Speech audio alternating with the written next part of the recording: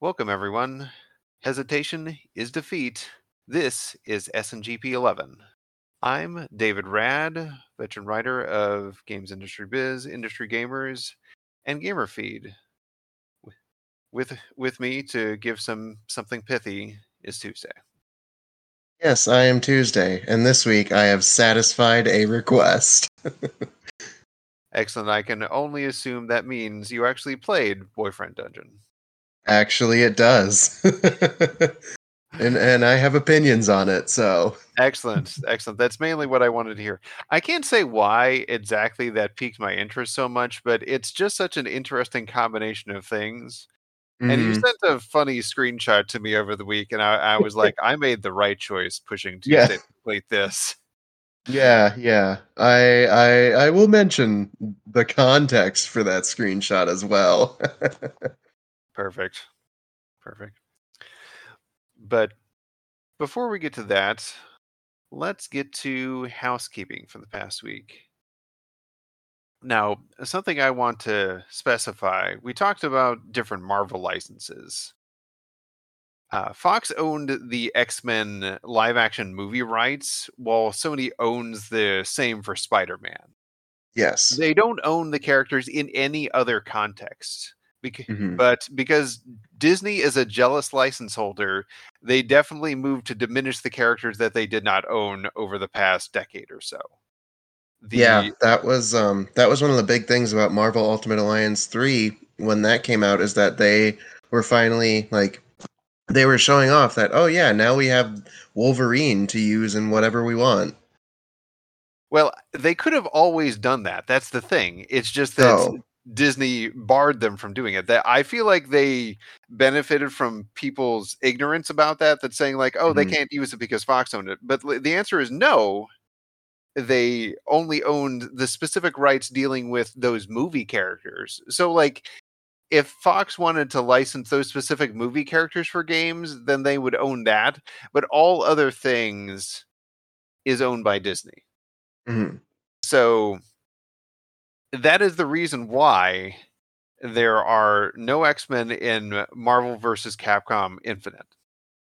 Okay. Yes. Now I do remember that. And that was such a weird thing too, because Marvel vs. Capcom 3 had Wolverine right in the front. Because it's not one of those games without Wolverine. Capcom, when they made number 3, was clearly able to push them to include certain iconic characters from 2. Hmm. Uh, that includes Storm, Sentinel, Wolverine, as you mentioned. They didn't get all of them. Like Gambit wasn't in there. I know a lot of people like Yes. Gambit, but by the time of Infinite, then there was no moving them. There was no X-Men characters in the game at all, and I would say that was Right. actually part of the reason why it failed, because there was a strong connection between the X-Men and that classic Marvel versus Capcom series. Yeah, I would say so. Because it started out with the X-Men, with X-Men Children of the Atom, that got X-Men characters rendered by Capcom. So Mhm. uh but now at this point, like, Disney owns Fox, so they have reacquired the rights via the most heavy-handed means possible. And a lot of rights have returned back to Marvel over time, just because various companies haven't done enough with them. So Spider-Man is basically the last holdout. Yeah. And that's part of the complex equation why the new Spider-Man games are exclusive to Sony's consoles. Which makes complete sense. Yes, and because I'm sure that was just part of whatever deal they had in getting Spider-Man in the Avengers movies. Mhm. And I'm sure that's an ongoing discussion. I know that Marvel would love to have all of that back, but it is a weird deal that I think, as long as Sony continues to make a movie with Spider-Man in it every 3 years or so, they will retain the license. So Which they because of can that, totally do. yes, like, and this is just, I believe it's for anything Spider-Man, so that's like a Venom and Into the Spider-Verse thing, whatever. As long as they do something with the license, they will retain it. And they will definitely do something with the license every 3 years, probably more often than that. Oh yeah, for sure. I mean, and like you said, that even counts with Venom, which, like, if if Marvel really, or if Disney really wants to have a hand on and be jerks about Spider-Man, they can just keep doing stuff with Venom. Definitely. And from what I understand, after the new Spider-Man movie, Spider-Man No Way Home, which I should really watch the trailer for that. But from what I understand, after that, Spider-Man and the Avengers verse are probably going to part ways, and Sony is just Mm. going to try and make a full Spider-Verse. Okay, I could be okay with that. Yeah, we'll see how that goes.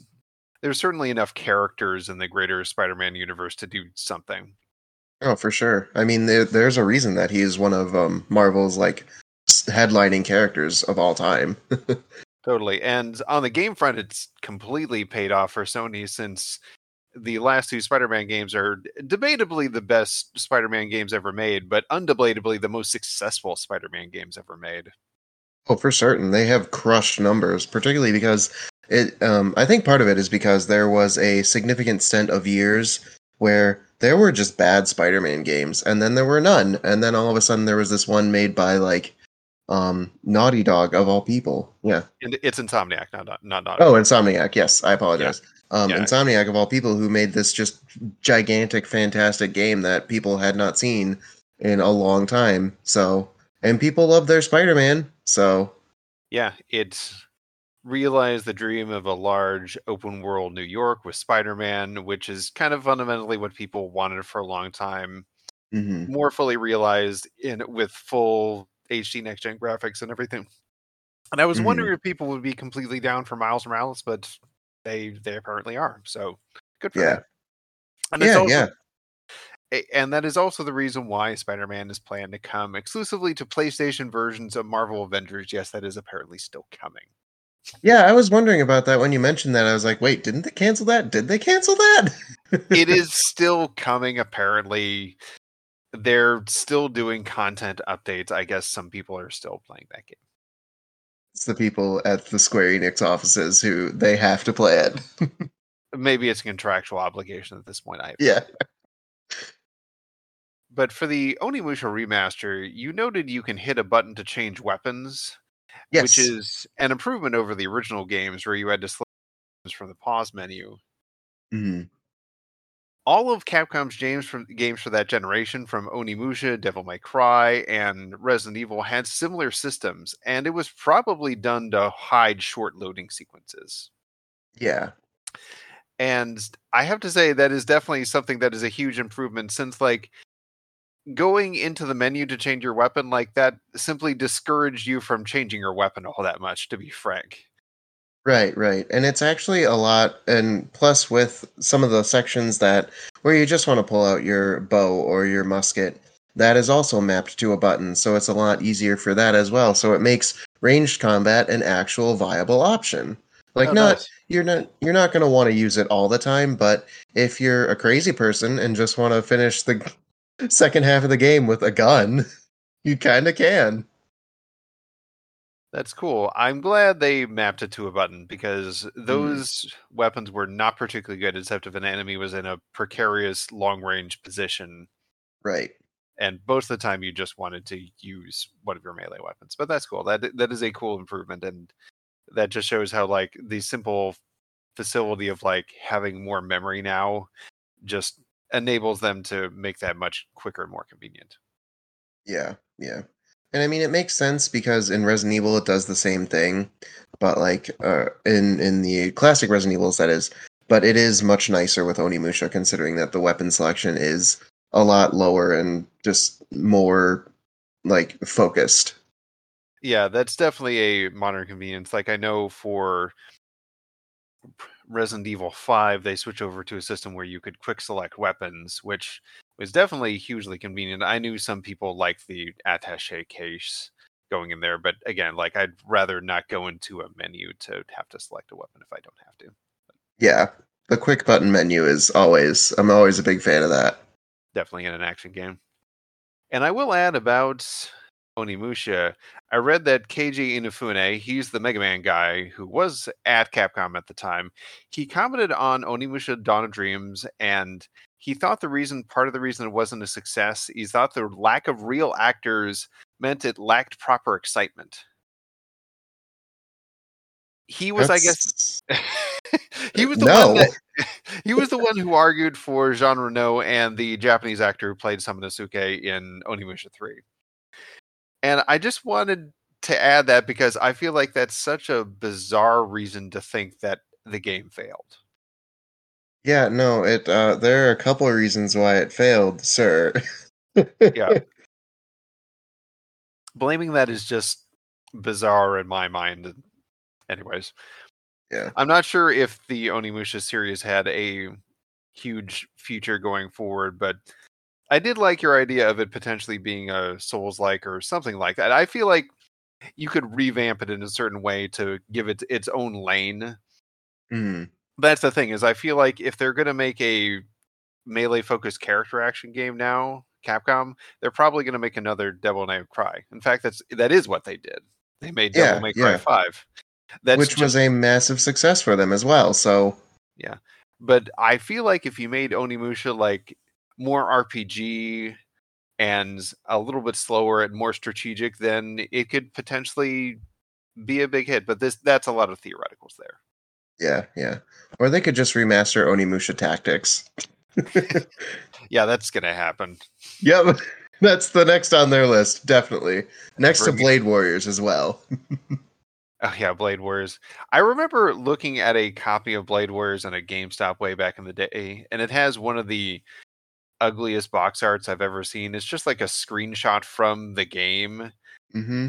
like blown up, and I think it has Jubei and Samanosuke locking swords on it, and it just looked really, really bad. And I remember using that as an example to a friend of just how I feel like at the time they were obsessed with using in-game assets for American box art, and I'm just like, just do something more stylized, like have some art on your front. Like, what harm does that do? This just looks ugly. Yeah, yeah. It was weird because I remember seeing box art for. Yes, you are correct. That is a horrible box art cover. It's weird because both Onimusha 1 and 2 have like this kind of black and white theming to it with just like a picture of either Samanosuke or Jubei, depending on the game. The third one doesn't do that. I believe it's just a picture of both Samanosuke and Jean Reno, and Dawn of Dreams is just one of the main character. But yes, that is terrible box art. And that is exactly what you're describing. I think the only way that I could improve that description is by like saying that there's kind of like a cartoony explosion behind them as well. It's terrible. There you go. Yeah, I'd recommend everybody look that up and go like, man, that looks like it was thrown together in 5 minutes. And You're like, oh crap, this ships tonight. We have to fix this. yeah, I don't know how they thought that was acceptable, but and I just want to add that I had a brief discussion in a forum for the Escapist. Somebody was asking if with the new patch of Cyberpunk 2077 if it was playable on PS4, and somebody responded kind of in the affirmative, and I gave more detail saying they're playable now, but I'd suggest looking at some comparison videos. The old gen console versions are very stripped down in order to be stable and playable. Decide your own level of comfort when it comes to playing that, given that the new gen versions are almost certainly going to be much better. And the person responded like, well, I have a PS4 and I don't see myself paying full price for a game looking like that. I guess I'll wait for a Christmas sale. So I Mm. did some good there with my information over the game. That's the main thing, is obviously the story is going to be the same. So you have the same basic narrative if you're so desperate to play that. But I would really recommend against people playing the game on a base Xbox One or PlayStation 4. It really, really looks bad by comparison. It is just a lesser game. It is a full Vita version of the game. Yeah, I was just gonna say, I don't know, David. I've seen better. I've seen worse PS Vita versions. You know. Because that is exactly what it looks like. Like, it's just so stripped down and bare. Yeah, I remember the first time you sent me gameplay of that. That was my first thought. I was like, "Wow, is this running on a Vita?" And that is kind of what those old gen systems are now to the new gen versions, really, as Yeah. far as the power. And I mean, that's part of the problem that the Vita came into, is that it had like maybe approximately half the power of a PS3, so it could kind of run those games if you did a little work. It would Hmm. require a bit of work to make them actually run smoothly, but they were noticeably less pretty and had fewer polygons. But like, anyways, like that kind of PlayStation 2.5D power was Yeah, kind of for the best reference point, I will always point to Resident Evil Revelations 2 on the PS Vita compared to Resident Evil Revelations 1 on the 3DS. I mean, Revelations on the 3DS was the first version of that game. It Yes, originally very came. true. Very true. It originally came to 3DS, so and was later given an HD port. So that was ported forward. And Yes. by contrast to that, Revelations 2 was ported backwards to the Vita. And isn't that the one where like the load times are like 20 seconds or more? Oh, And 20 seconds is generous. 20 seconds is the Switch version. I would say the Vita version is probably like 45 seconds to a minute. We're looking at Duke Nukem Forever loading times, personally. ouch. Yeah, And yeah. watching it run, it's just chunking up all over the place. It clearly am I thinking of the right game here? Like, Yes, yes, you okay, are. just clearly a version that you just don't want to play. Like it's barely playable, and I remember, and I still laugh occasionally about your comment where you said, "I don't know, Tuesday. That looks like a perfectly functional PSP game." Because you're not wrong.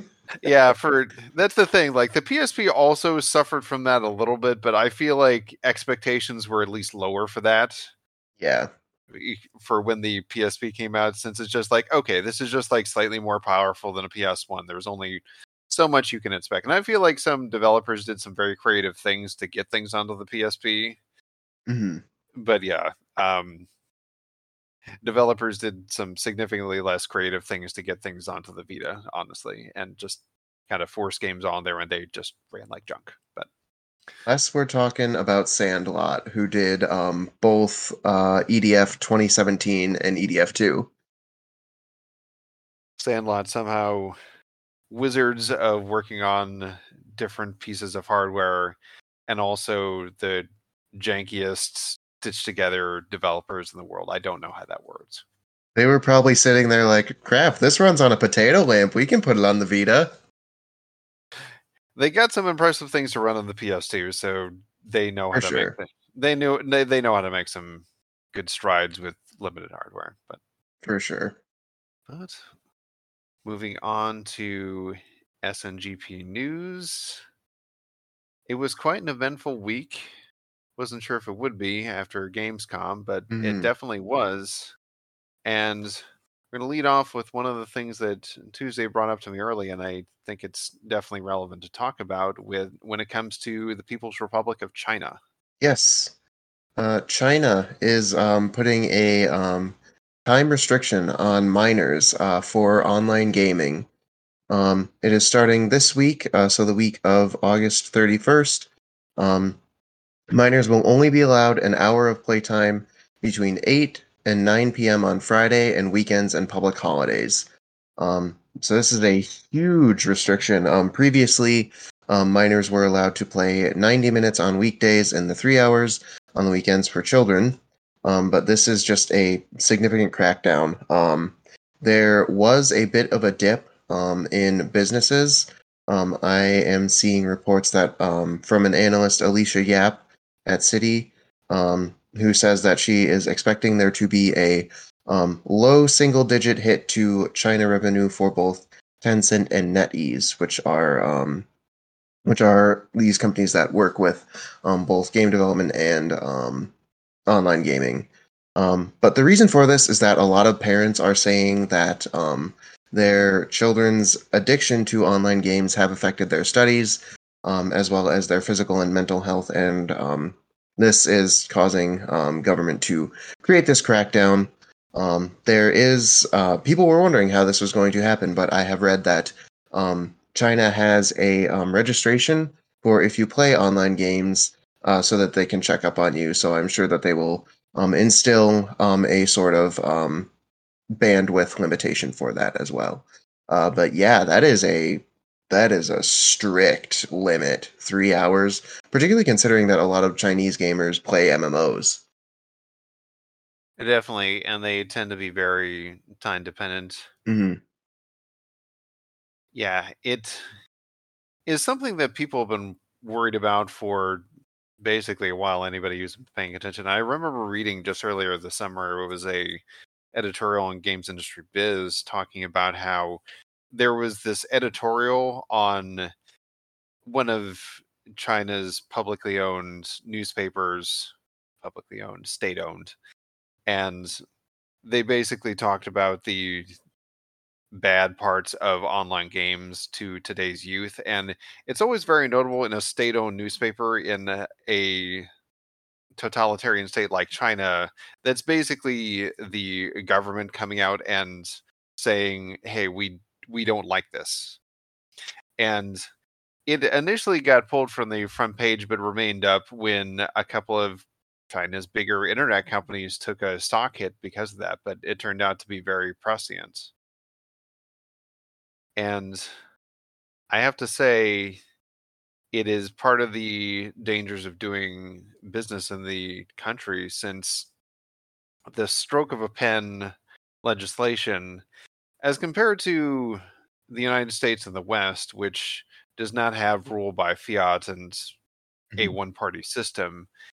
For China, they can simply have this come from the top down, and often will in certain other areas. So, yeah, this is a huge thing. And I'm sure for a lot of people, they might look at this and go, how would this even be enforceable? And to your point, like China has ways of doing things, like you have to actually, I believe, log in with a Hmm. particular login, and they actually keep track of it, Yep. which in the United States that would never happen because it would be far too invasive. But Hmm. in China, they can and they do. Yeah. And yeah, that is again showing part of the troublesome nature of the market, and why other companies should be worry about doing business in that region, just because you don't know how the state is going to react to certain things. Right. Uh, and in this case, like, this is like curbing potentially hours every week from game players. Like, since China has such a huge population, that is affecting hundreds of millions of young people. So if Yeah. you have that, if you have that many young people and you curb an hour a day from all of them, like, obviously not all of them are going to be playing games, but we are still talking about many, many hours every week. We are talking hundreds of thousands of hours every week that you're cutting off. For sure. And I mean, like, I we don't know the impact that this will have on businesses yet. This has only been instilled very recently, but I'm wondering, like, is this going to shift some of the focus of marketing there? Like, are because, like, I know that the big thing that this is addressing is the studies and health of these children. Um, and like, I know that a lot of people are kind of concerned that it is just a one size fits all deal. Is that a 7-year old has the same restrictions as a 17-year old? So, and like you said, this is something that can just change from the stroke of a pen, from the top down, with no real pushback or change. Um, it's crazy. It is very strict, but like, yeah, that's just the way that things work over there. And it's one of those things that, on a certain level, I empathize with a certain amount of worry about children spending too much time with online games, like open-ended environments. But at the same time, I take what I would consider the free and open Western perspective, that that's up for the parents to dictate, basically, Mhm. not for the state. Yeah, But that is not the way the Chinese Communist Party runs. yeah, yeah. I would agree with that. Like, like I feel like it's part of parenting, is that like you also got to set those limits, but like that's I guess now that's taking away that as well, which is just wow. It's very I read this and I never had considered something like this before.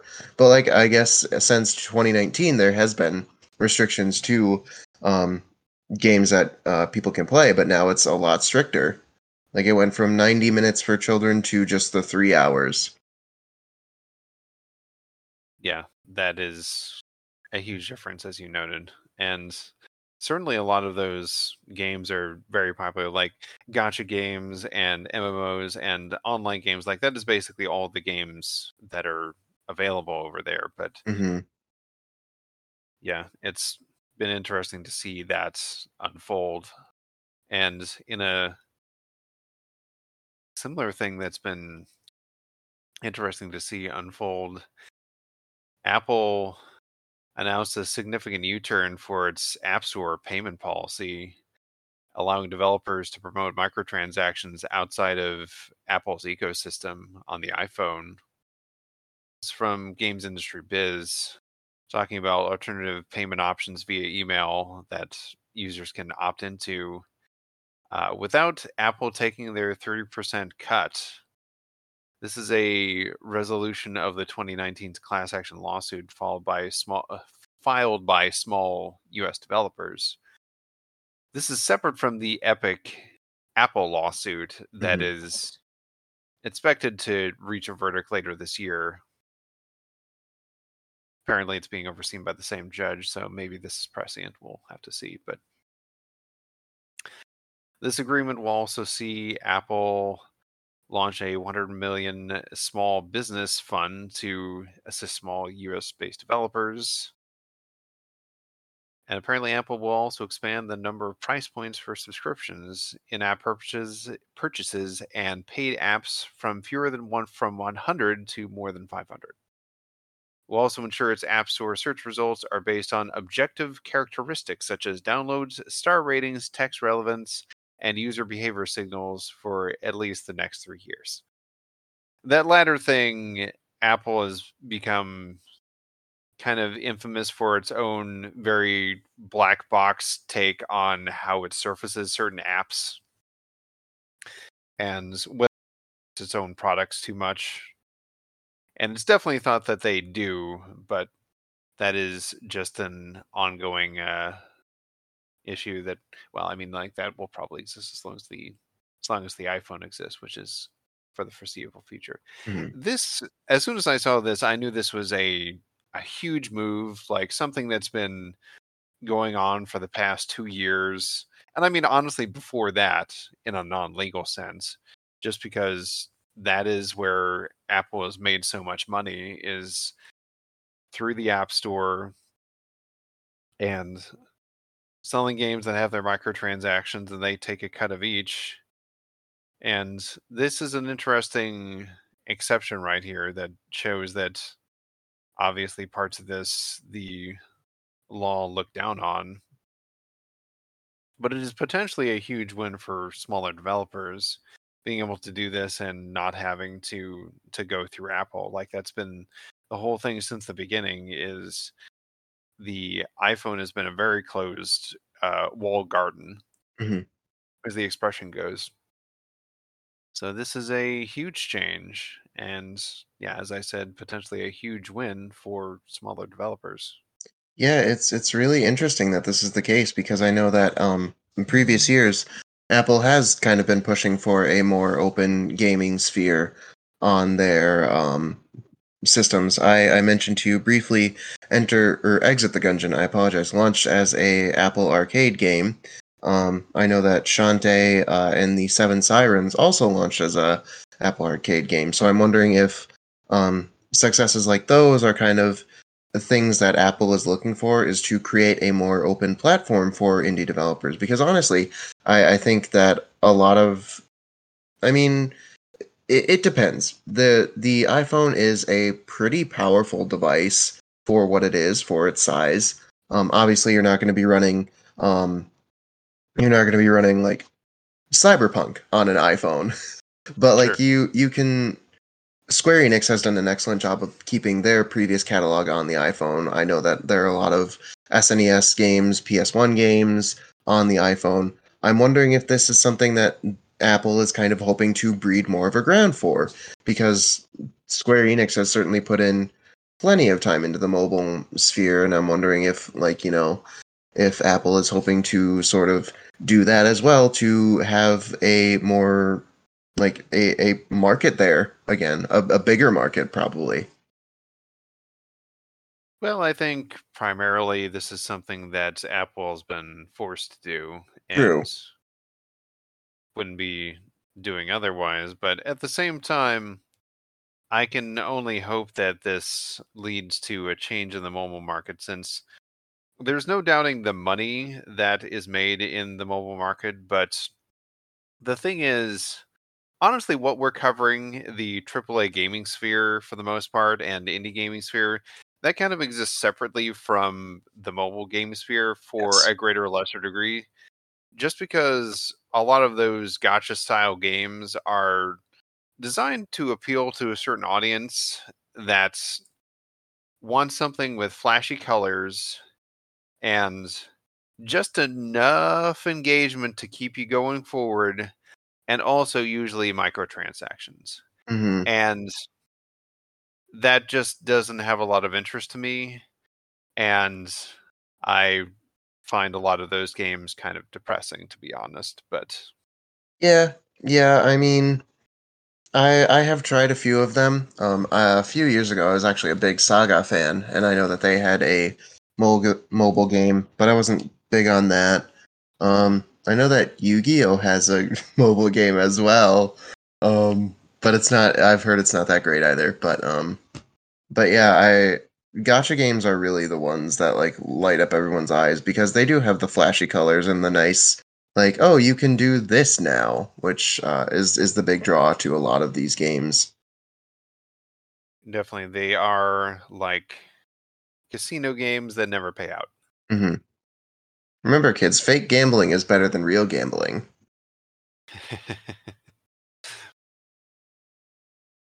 And apparently, people get dangerously addicted to it, and it can be a real problem for that. But Oh yeah. I might want to, for a topic one of these days, talk about our own experiences with those sorts of online mobile gotcha games. And I definitely had my own dalliance with them, Hmm. and it definitely left an impression on me. And that impression was not positive. But Yeah, it's something I want to give like one or two more tries to. I feel like there might be one out there. The Fire Emblem game is pretty okay, but like, uh, it like it's a gotcha. it is definitely a gotcha, and has made a ton of money from what I understand. Oh yeah, it's crazy successful for Nintendo. Because again, like there's plenty of waifus for people to collect. And they all have like different costumes. I'm pretty sure there's like six different versions of Camilla because she has six different costumes. Probably more than No, six. totally. I now whenever I look up an image for a different character in Fire Emblem, I'm half likely to find something from Fire Emblem Heroes, since like every character from every Fire Emblem ever is in that game now, in Hmm. one sense or another. So Hmm. Which is a cool idea. I just don't like the monetization kind of aspect of it, but that's the world we live in. that is indeed the horrible gotcha future that we live in. But uh, speaking of the horrible future that we live in, there was a walkout on Twitch recently. There most Hash, certainly was. hashtag a day off Twitch.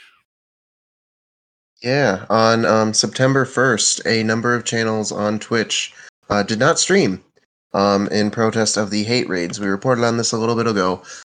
For those who were unaware, there are hate raids going on Twitch that just bots will come in and spam people of color, disabled streamers, and trans streamers mostly. So the idea is that by these channels going dark, that kind of silences the hate bots for a little bit. There was a petition created by one of the people who has been impacted by this. The streamer's name is Lou Morrow, I believe, started this petition. And the reason that they started this petition is because on August 13th of 2021, there were two significant incidents of bot raiding in one stream, and the big thing about this is that it was a charity stream and it was on Twitch's front page. So the petition was created. It has a significant number of signatures already, and the petition has a few demands for Twitch to follow, including introducing additional authentication processes, log IP addresses of users, allow streamers to customize criteria on how long a follower's account has been created in order to follow, banning, stricter banning procedures, including not being allowed to send messages to the streamers or mods, or unable to watch the stream. Introduce universal slurs that are banned from Twitch. I think that would curb a lot of that. Implement better means to communicate feedback to Twitch. Implement the ability for moderators to accept or deny raids in a mod panel, and allow streamers to set the account age to allow people to chat on the channel. So essentially giving creators a lot more control over who can be in their stream and what they can do. Like I said, there are a significant number of signatures there already. It was started with the goal of 2,500 or 25,000, I apologize. Right now it's at 17,500 around that area. So yeah, it's a lot of streamers, or at least a chunk of streamers did do the September 1st walkout. However, there was some pushback from other streamers with the idea that this is only giving the bot creators what they want, or that like they just don't have the means to do that. So it's a tactic to use, and I feel like it could be a start. Because the thing about Twitch is that it is a very community-based platform. So I feel like if there's enough pushback and enough requests from creators and streamers and audiences, that something will actually have to be done. Yeah, it is completely in Twitch's self-interest to disable the hate raiders and enable their creators, because unlike something like an MMO, like let's take World of Warcraft for example, the argument against permanent bans for certain players who might be toxic to the community is that, well, these are the most engaged players, they're paying subscriptions, so on and so forth. I would say that was honestly incorrect as well, and you can usually benefit the community as a whole by banning those people. But I guess there was at least an argument for that. In this case, for the hate raiders, like they are literally only subtracting from Twitch, because Twitch is a community. It is built around people being willing to stream and then people giving money to those streamers. And that is how it generates money as a whole for Twitch. It's the circle of life in that. But if certain streamers don't feel comfortable on there, then people aren't going to give them money, and Twitch isn't going to get their money. So they are well incentivized to do something about this, along with it just being the right thing to do. Right, for sure. Like you said, if creators aren't creating, then Twitch is losing audience members, losing essentially people that they can advertise to. Definitely. And I think part of the problem is with this, just go back to the fundamental nature of what Twitch is and kind of the internet is to a greater or lesser degree, and that it just tends to be permissive. Like having people raid, like that's seen as a positive thing, and I would say for a long time it generally was. Just having anybody stream into your or log into your stream, sure, why not? Like surfacing that, fine. Like that's what they want. They want people to interact with more people and find new people to watch, and that has often been positive. But that permissive nature has allowed these sorts of hate raids and hate bots to exist now, Yeah. and I feel like they're going to have to conjure up a full response to that. I'm sure they're working on something right now. It is probably not as easy as it looks for some of these, but I am certainly hoping very, very soon there's going to be certain universal things. I like the idea of the universal slurs that are just banned. I feel like that would generally be a positive thing.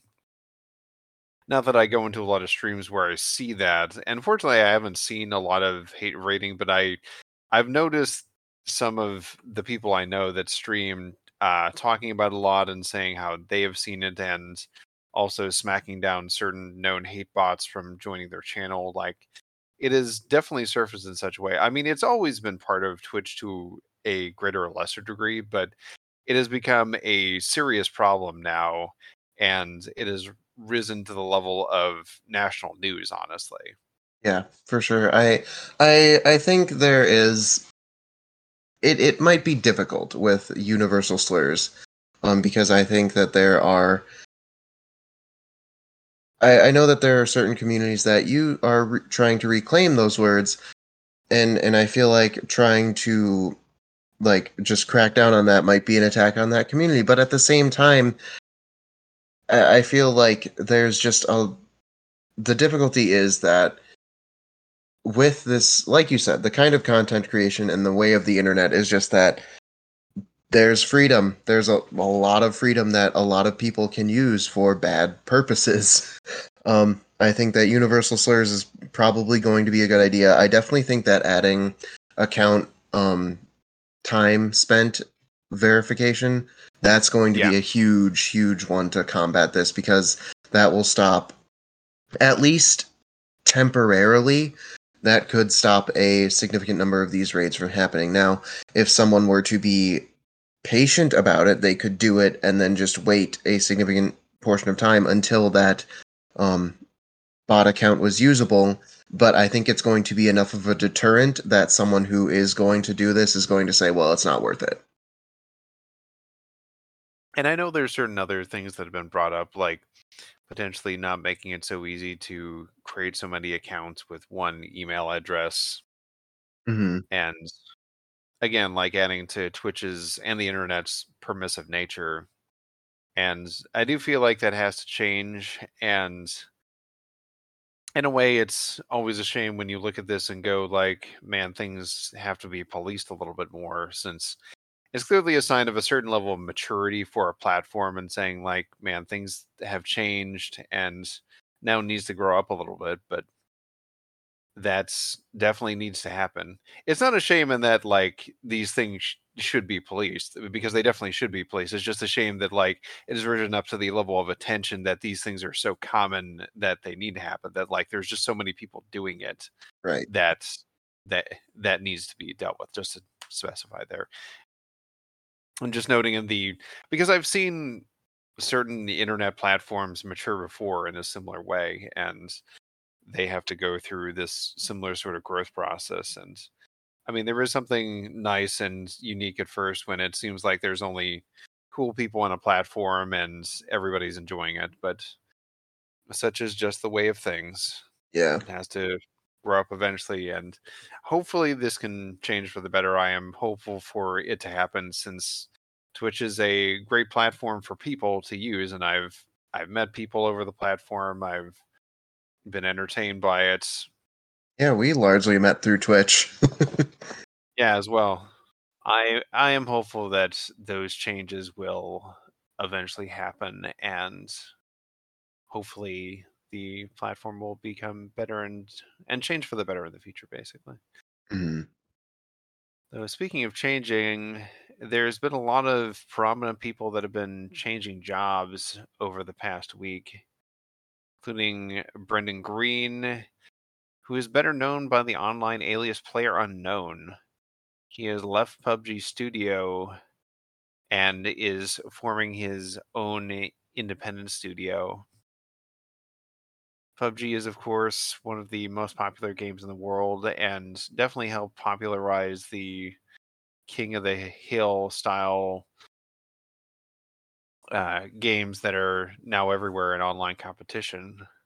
He's looking for something new. He probably made quite a bit of money selling it to, I know he sold it to a larger company, I believe. Krafton. That's the South Korean publisher that owns PUBG Studios now. But he's still looking to explore systems needed to enable mass scale within open world games. He'll still own a stake in Player Unknown Productions. So, and similarly, as far as big players moving on, Toshihiro Nagoshi is leaving Sega after 32 years. He's reportedly in works to work with NetEase, which is a Chinese developer. He is most famously the creator of the Yakuza series, right up until the most recent one, Yakuza Like a Dragon. And that's definitely been one of Sega's most prominent and successful, both critically and sales wise, over the Mhm. past 15 years, honestly. Yeah, and it's more recently gained a huge English following, at least. Yeah, it went from a game with kind of a cult following in the West to something that is genuinely a big hit. Hmm.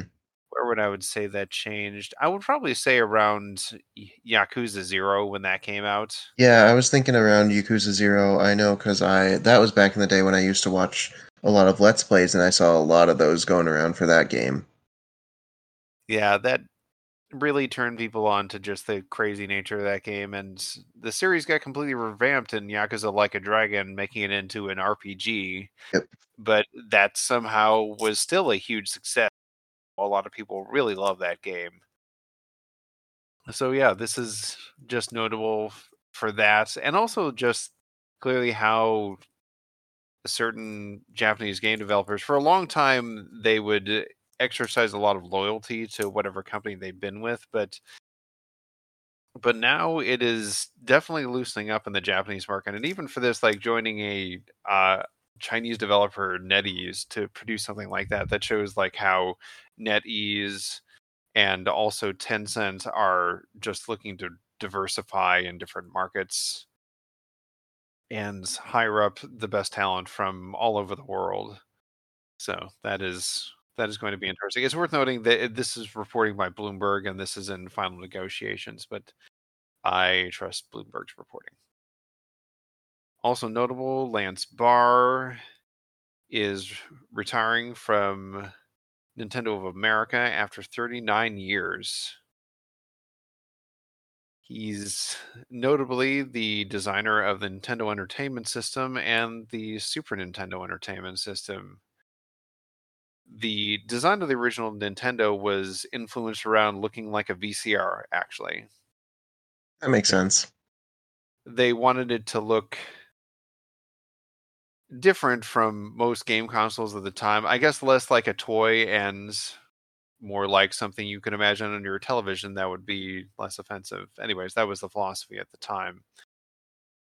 And the Super Nintendo, he reportedly didn't like the design of the Super Famicom. He quote saying he thought it was too soft and had no edge. Uh, it didn't look good when stacked, and even by itself, he described it as a bag of bread look. So that is part of the reason why the Super Nintendo has the gray and purple look to it, as opposed to the buttons on the Famicom, which are rainbow colored.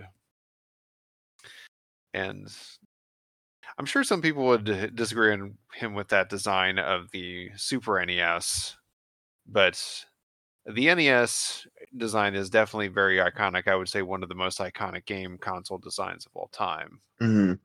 He also helped design the new style NES and the new style Super NES, the NES hands-free controllers for people with disabilities, the Zapper, the Max, the Advantage, and apparently also had a hand in the Wii Nunchuck. So he's been designing things for a long time. isn't retiring. He said he's moving on to other projects, but he has certainly made his impact on gaming as a whole. Also moving on, Bandai Namco producer Motohiro Okubo. He produced Soul Calibur 6 and Tekken 7. He left at the end of August. He was there for 25 years. He had mainly been with Project Soul. That's the Soul Calibur development team. He apparently also produced Pac-Man 99 for the Nintendo Switch. It's just worth noting since when he got moved over to Tekken, he helped produce Tekken 7, and that's just notable since I believe Tekken 7 might be the most successful game in the series history. I believe that is correct. It has sold over 7 million copies. Soul Calibur 6 sold over 2 million copies. It's been out less long, but it is also generally gotten a bit less attention. But Tekken 7 is perennially a hit at Evo. One might say, like, well, isn't Tekken always going to be popular? And I would say, if you look at the up and down history of Tekken, that is not necessarily so. If people didn't really love Tekken 7, that probably wouldn't happen, but people really like Tekken 7. Mm-hmm. I like Tekken 7. I've played a little of Tekken 7. Yeah, I am positive on Tekken 7. I haven't played a ton, but it has a ton of characters, a ton of variety. I love that there's characters like Negan, like you can have fights like Akuma versus Negan, Mm-hmm. Walking Dead versus Street Fighter, and a kind of what even is this game anymore Yeah. moment. And there's also Tekken Bowl in Tekken 7. Tekken Bowl is great. I love Tekken Bowl. I They added back Tekken Bowling. That's great. I didn't actually know about that. yeah, that's the main reason I play my fighting game is to bowl. I know there was a big addition to Tekken Tag Tournament back in the day. Mm-hmm. That was definitely the peak of Tekken back in the day. I would say around Tekken 3 Tekken Tag Tournament, and that was just back in the day when just playing fighting games with friends was just something you did. That was back in the peak of fighting games being something for everybody, and now I feel like it's more niche. It's still got some games with high levels of success. I said like it's come back a little bit, but it's not quite at that same level. It's gone down the route of specialization the way a lot of things have. But Mm-hmm. that is things moving on. That's the big stories.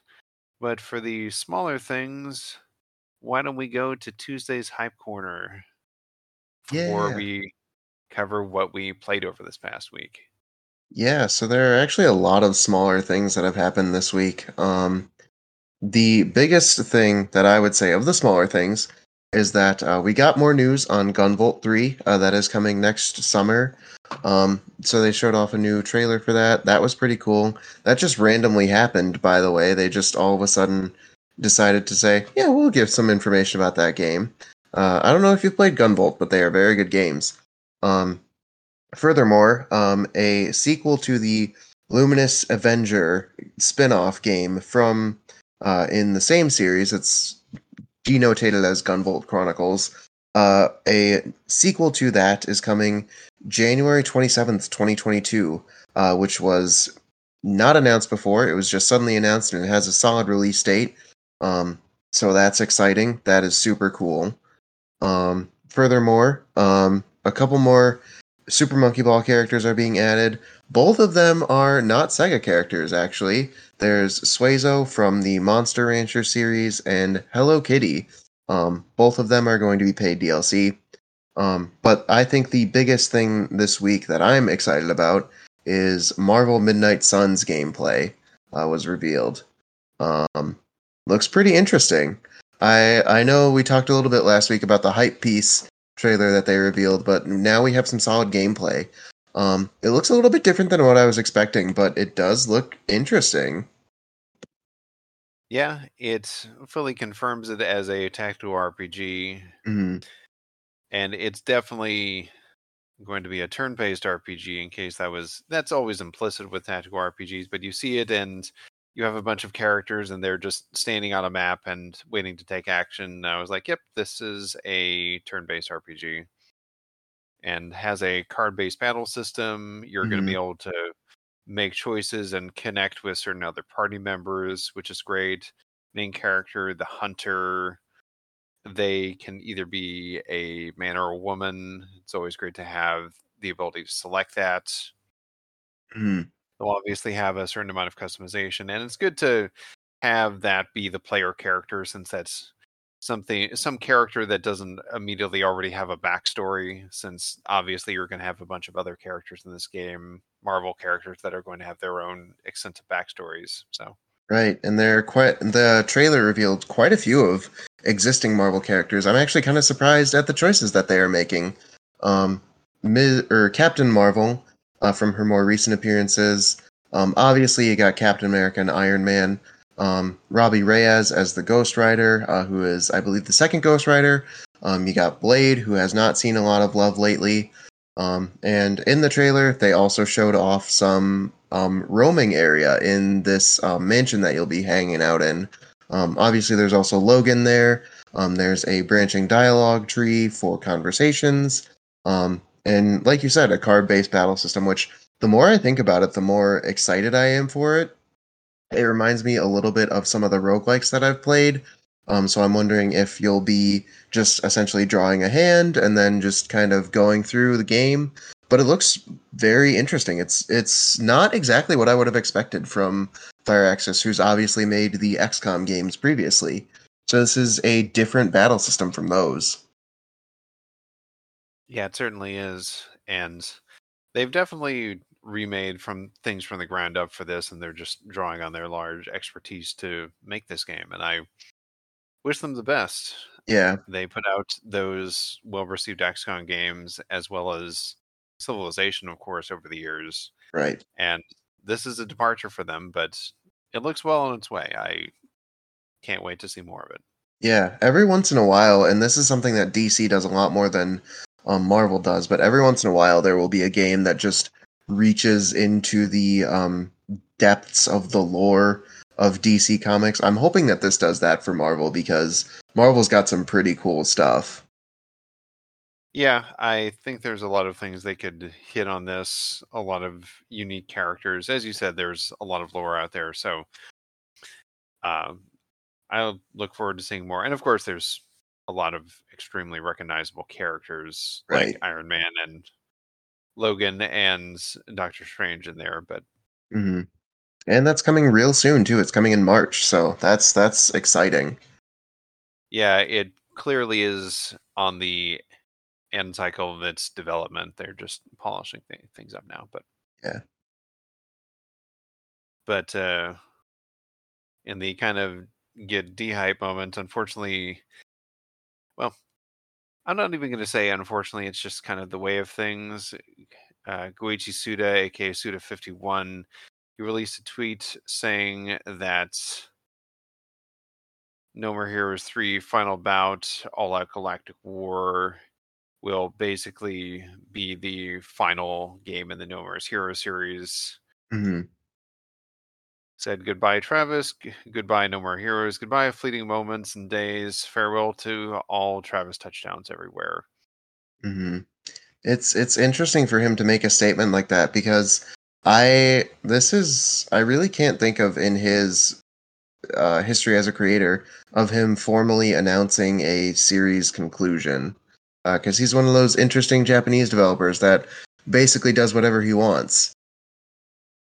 Yeah, within the constraints Right. of being able to do things that people are willing to pay for. But yeah, it is remarkably straightforward what this is.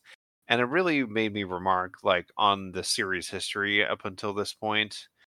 Honestly, it's kind of weird that we even got a 3, since I realized when Yahtzee Croshaw posted a review of No More Heroes 3 this week that the review of the second game came out more than a decade ago. And I was like, how could that possibly be? hmm And then I realized, like, well, I guess it was a Wii game. Yeah. All the time checks out. in my head, I'm just like, it couldn't have been that long since the second No More Heroes game, but no, it totally has been. Yeah, to put into context, I was still in high school when No More Heroes 2 came out. And then we skipped a generation with the Wii U with that series. And then we got a No More Heroes game not early in the Switch lifetime. So it has been quite a while. Yeah, I'm even surprised that this even came out. Yeah. I was surprised that Travis Strikes Again was able to spark enough interest to do this, but I guess it did.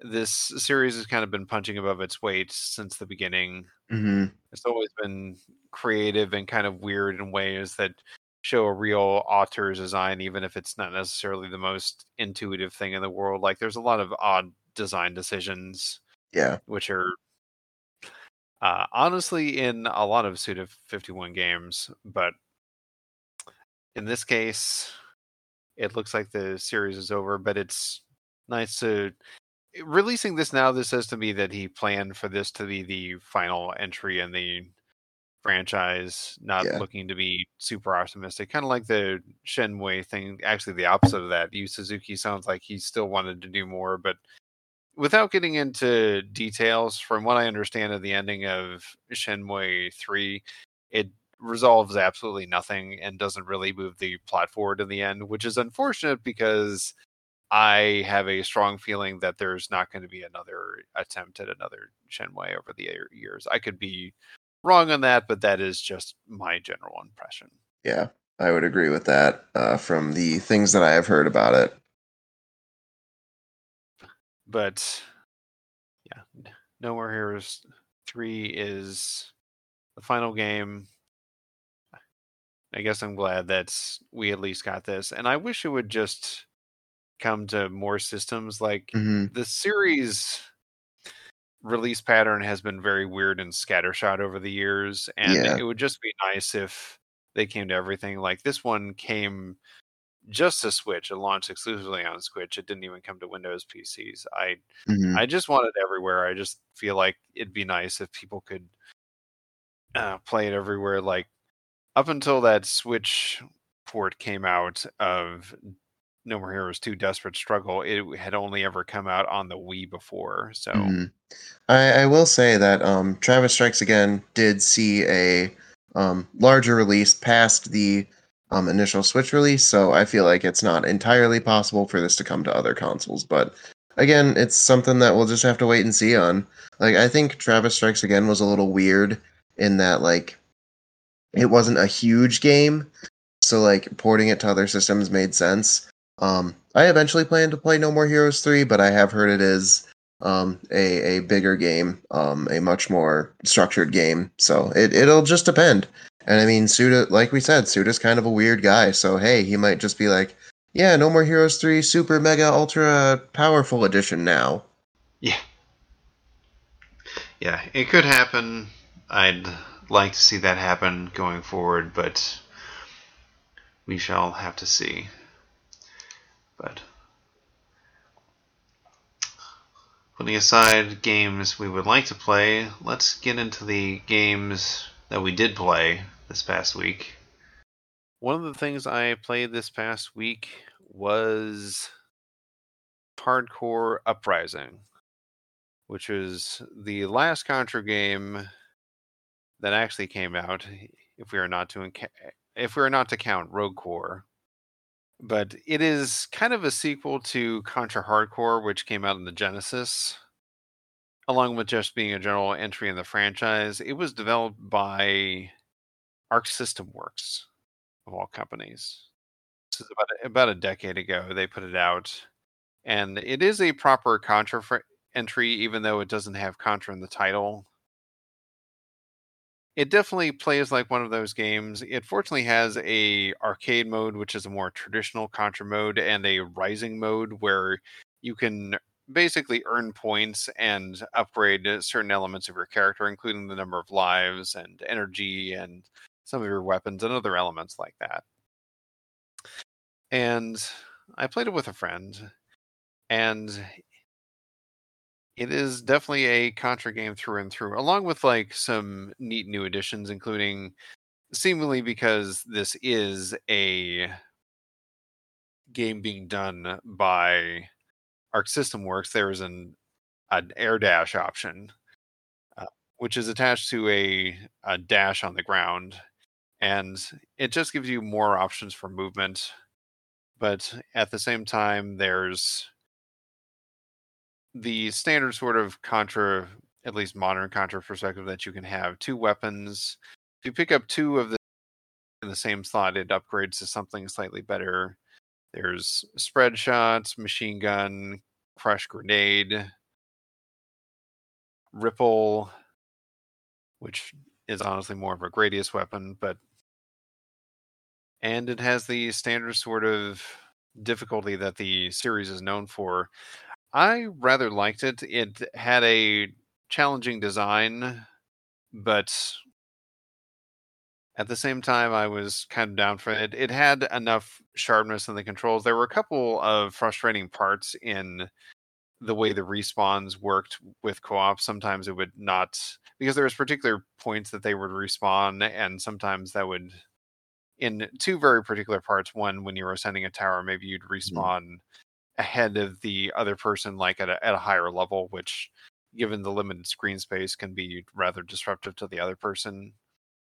And another spot where if you respawned and you were trying to jump and cling to a missile as it shot over to another area, like if you died in a particular part and the other person advanced, like the missiles would stop coming. So it basically forced one player to die all the way. Like they would just have to kill themselves and not proceed on. But those were limited. There was a decent amount of creativity in the bosses. Like I give them full credit. Like it's kind of amazing to me that they put in that much effort into this sort of indie game. Maybe it's maybe its budget is less than I imagine in my own head, but you can tell them making it, they had a lot of love for it. There's the series music composer for the Guilty Gear franchise also did the music for this, so it is a appropriately hard metal rocking soundtrack. And yeah, I would definitely recommend it as part of the greater Contra franchise. Now I believe I've played every major entry in the franchise. Note that I have not played Rogue Core, and I'm not sure I ever want to play Rogue Core, but that game, man, I can recommend Rogue Core. no, you can't. No, I can't. Not even you can lie about something like that. But Yeah, I can't defend that. But yeah, I remember reading about that game. And that certainly seemed to be the odd one out of the Contra franchise. That being said, I mean, it does look pretty rad. yeah, there's some interesting choices being made. Unfortunately for the different characters, I mean, I guess it would have been nice if they had different weapons. One of the things in the original Contra Hardcore was that all four of the characters had different weapon sets, so that made each of them play somewhat uniquely, and I could respect that. In this case, that's not the case. The characters have slightly different stats, like Crystal. Well, there's two DLC characters, the two base characters, Bahamut and Crystal. Bahamut is the all-around guy. He has a little bit more energy. He has average speed and average dash. Crystal has one less energy, but she has a faster speed for dashing and a much faster dash, which on the last couple of levels is actually hugely beneficial, particularly for the final encounter where you're having to jump between falling debris while shooting at a large enemy. And yes, this is about as challenging as you might expect. Sounds really easy. I also appreciate how the rising mode had an option, whereas if you ran out of all your continues, you could resume at the last level you played. Rising mode was basically for people who did not want to deal with the super hardcore arcade mode, which is frankly me, and the limited amount of time that I had over the weekend to play the game. It still took basically all of Saturday to get through. never be quite sure like how long those games are going to be, but it's a pretty substantial game. And if you want to get everything, it is a very hardcore experience. Talking about the achievements and trophies, since I believe there's one that is just get 20 lives and make it through the game without getting hit, make through the game without picking up any power ups. Some real hardcore stuff if you are going to get all of the trophies in that game. But I like that. And the other game I played co-op was Scott Pilgrim versus the World. Oh, I've heard good things about that game. Yeah, that game, of course, famously got a re-release. Ubisoft did the deal with Universal, since this is based on the movie property primarily, though it retains the look of the comics. Let me get the good stuff out of the way. The look of the game is excellent. It manages to preserve the look and the spirit of that original comic and the movie to a lesser extent very, very well.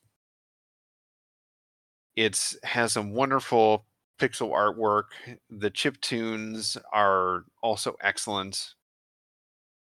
And eventually you get a good amount of moves you can do. That said, my minor grievances with the game, well, not entirely minor, you have to level up your character to get new moves, which means that certain moves you don't get until late in the game experiences, assuming you don't want to play it over and over again. Hmm. But that just means some of your move set is locked to you and is not accessible until late in the game. And I'm going to say that I didn't love that. I kind of think that all of those things should be accessible to you from the beginning and you just learn how to use it. So they made that kind of questionable design decision, along with the fact that I would classify this as a beat 'em up RPG fully, because your stats make a huge difference in how well you do. Me and the person I was playing with made it to the final area, and we hadn't bought much in a while. You get coins that drop from enemies. There are shops in there because the game loves River City Ransom. And we went to this one secret shop and we actually looked it up to see, like, okay, what are the differences between these things? Since, like, in also River City Ransom fashion, there are different objects that you can buy and consume, and they will up your stats. But just like River City Ransom, it doesn't tell you what those stats are. It was perhaps more forgivable for River City Ransom, a Nintendo Entertainment System game, to not do that and have there be a little bit more mystery. But anyways, regardless, in this, we looked at the bionic arm, and did I mention this game loves its references? But the bionic arm ups your attack power by 50, and both me and the person I was playing with got this, and this literally upped our attack power, but I think about 130%. Oh, wow. So we were having difficulty on the final boss. We got that, and then all of a sudden it's totally cleared things up. The final level became much more manageable. So basically, your stats are really a huge effect on the game, and I'm not sure I love how much it affects things. Hmm. Also, there's just some niggles I have with the gameplay and the elements of it. Like, a lot of enemies can block and will just kind of regularly block and counterattack you, and that's just kind of frustrating. A lot of beat 'em ups will have particular enemies that will block you, and in this game, a lot of enemies can block you, and that can just feel frustrating. And along with the fact that the game just gets super busy. There can be so many sprites on screen. It can be difficult to honestly keep track of things, along with the fact that there are often a lot of just objects hitting the ground, and they can often be struck and kicked into other characters. And that can be beneficial, but it can also mean that you're just constantly getting hit by things sliding across the ground and hitting you. And being on the ground feels like it takes up a little too much time.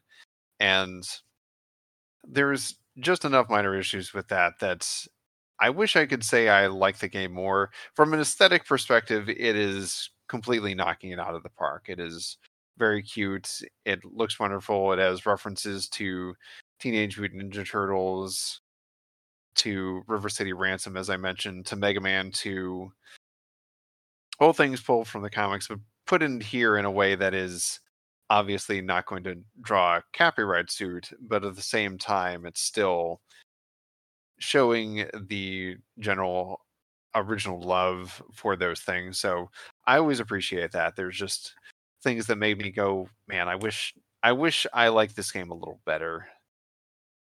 And part of that is just the difficulty, I think, of making a beat 'em up, honestly. Like making a truly great one is difficult to find that balance between how complex should it be, how accessible should it be, how much RPG stats should affect things. So Hmm.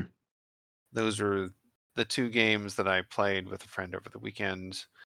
What did you play over the past week? What was lighting up your system?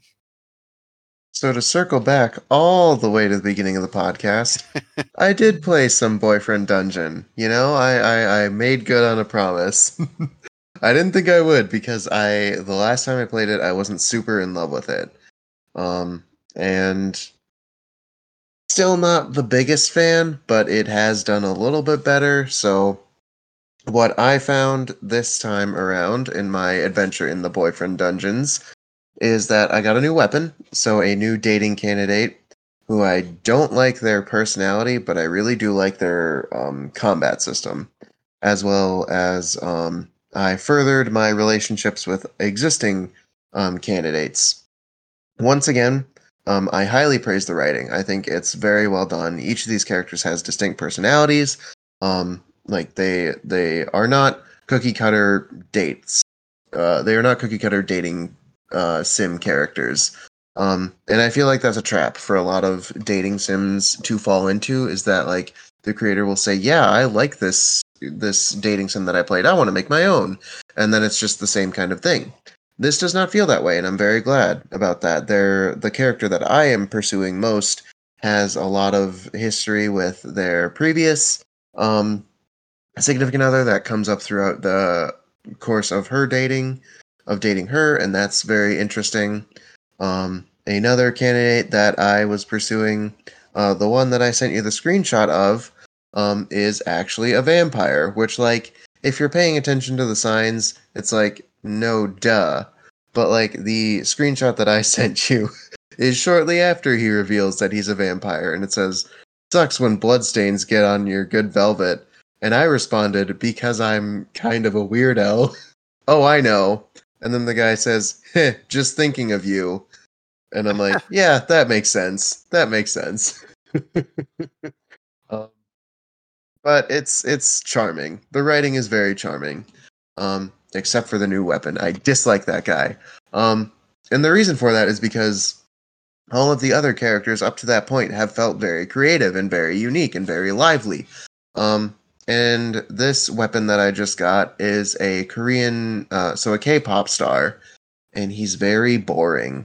Like every date that you take him on, he complains about something, and I'm like, I don't care about your personal life, buddy. But he's just always upset. He's very boring. But his weapon style is fun. He's a lot faster. He focuses on electricity. So you can like kind of hit people and combo stuff with his electricity, and that's fun. The story, I realized I reached a standstill until I was able to finish the dungeon.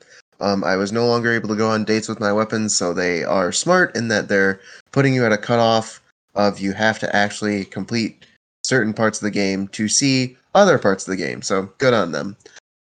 But to go into the combat a little bit more, it's not great. I've gotten better at it, and I will admit, but it is very shallow. As long as you're using the dodge button, you can realistically get through an entire dungeon without taking damage. So that is ridiculous. The nice thing about the weapons is that they each have a different passive effect, which is useful. The weapons that I have used so far, as I mentioned, there was the electric user, so uh, strands of electricity bounce off of other enemies and do more damage. The weapon that I am using the most, whenever you dodge, enemies will get confused. So if you're crazy like me and just keep dodging, you'll never get hit. The vampire has a passive that allows enemies to bleed, which causes bleed damage, which the deeper the relationship with him, the more damage that does.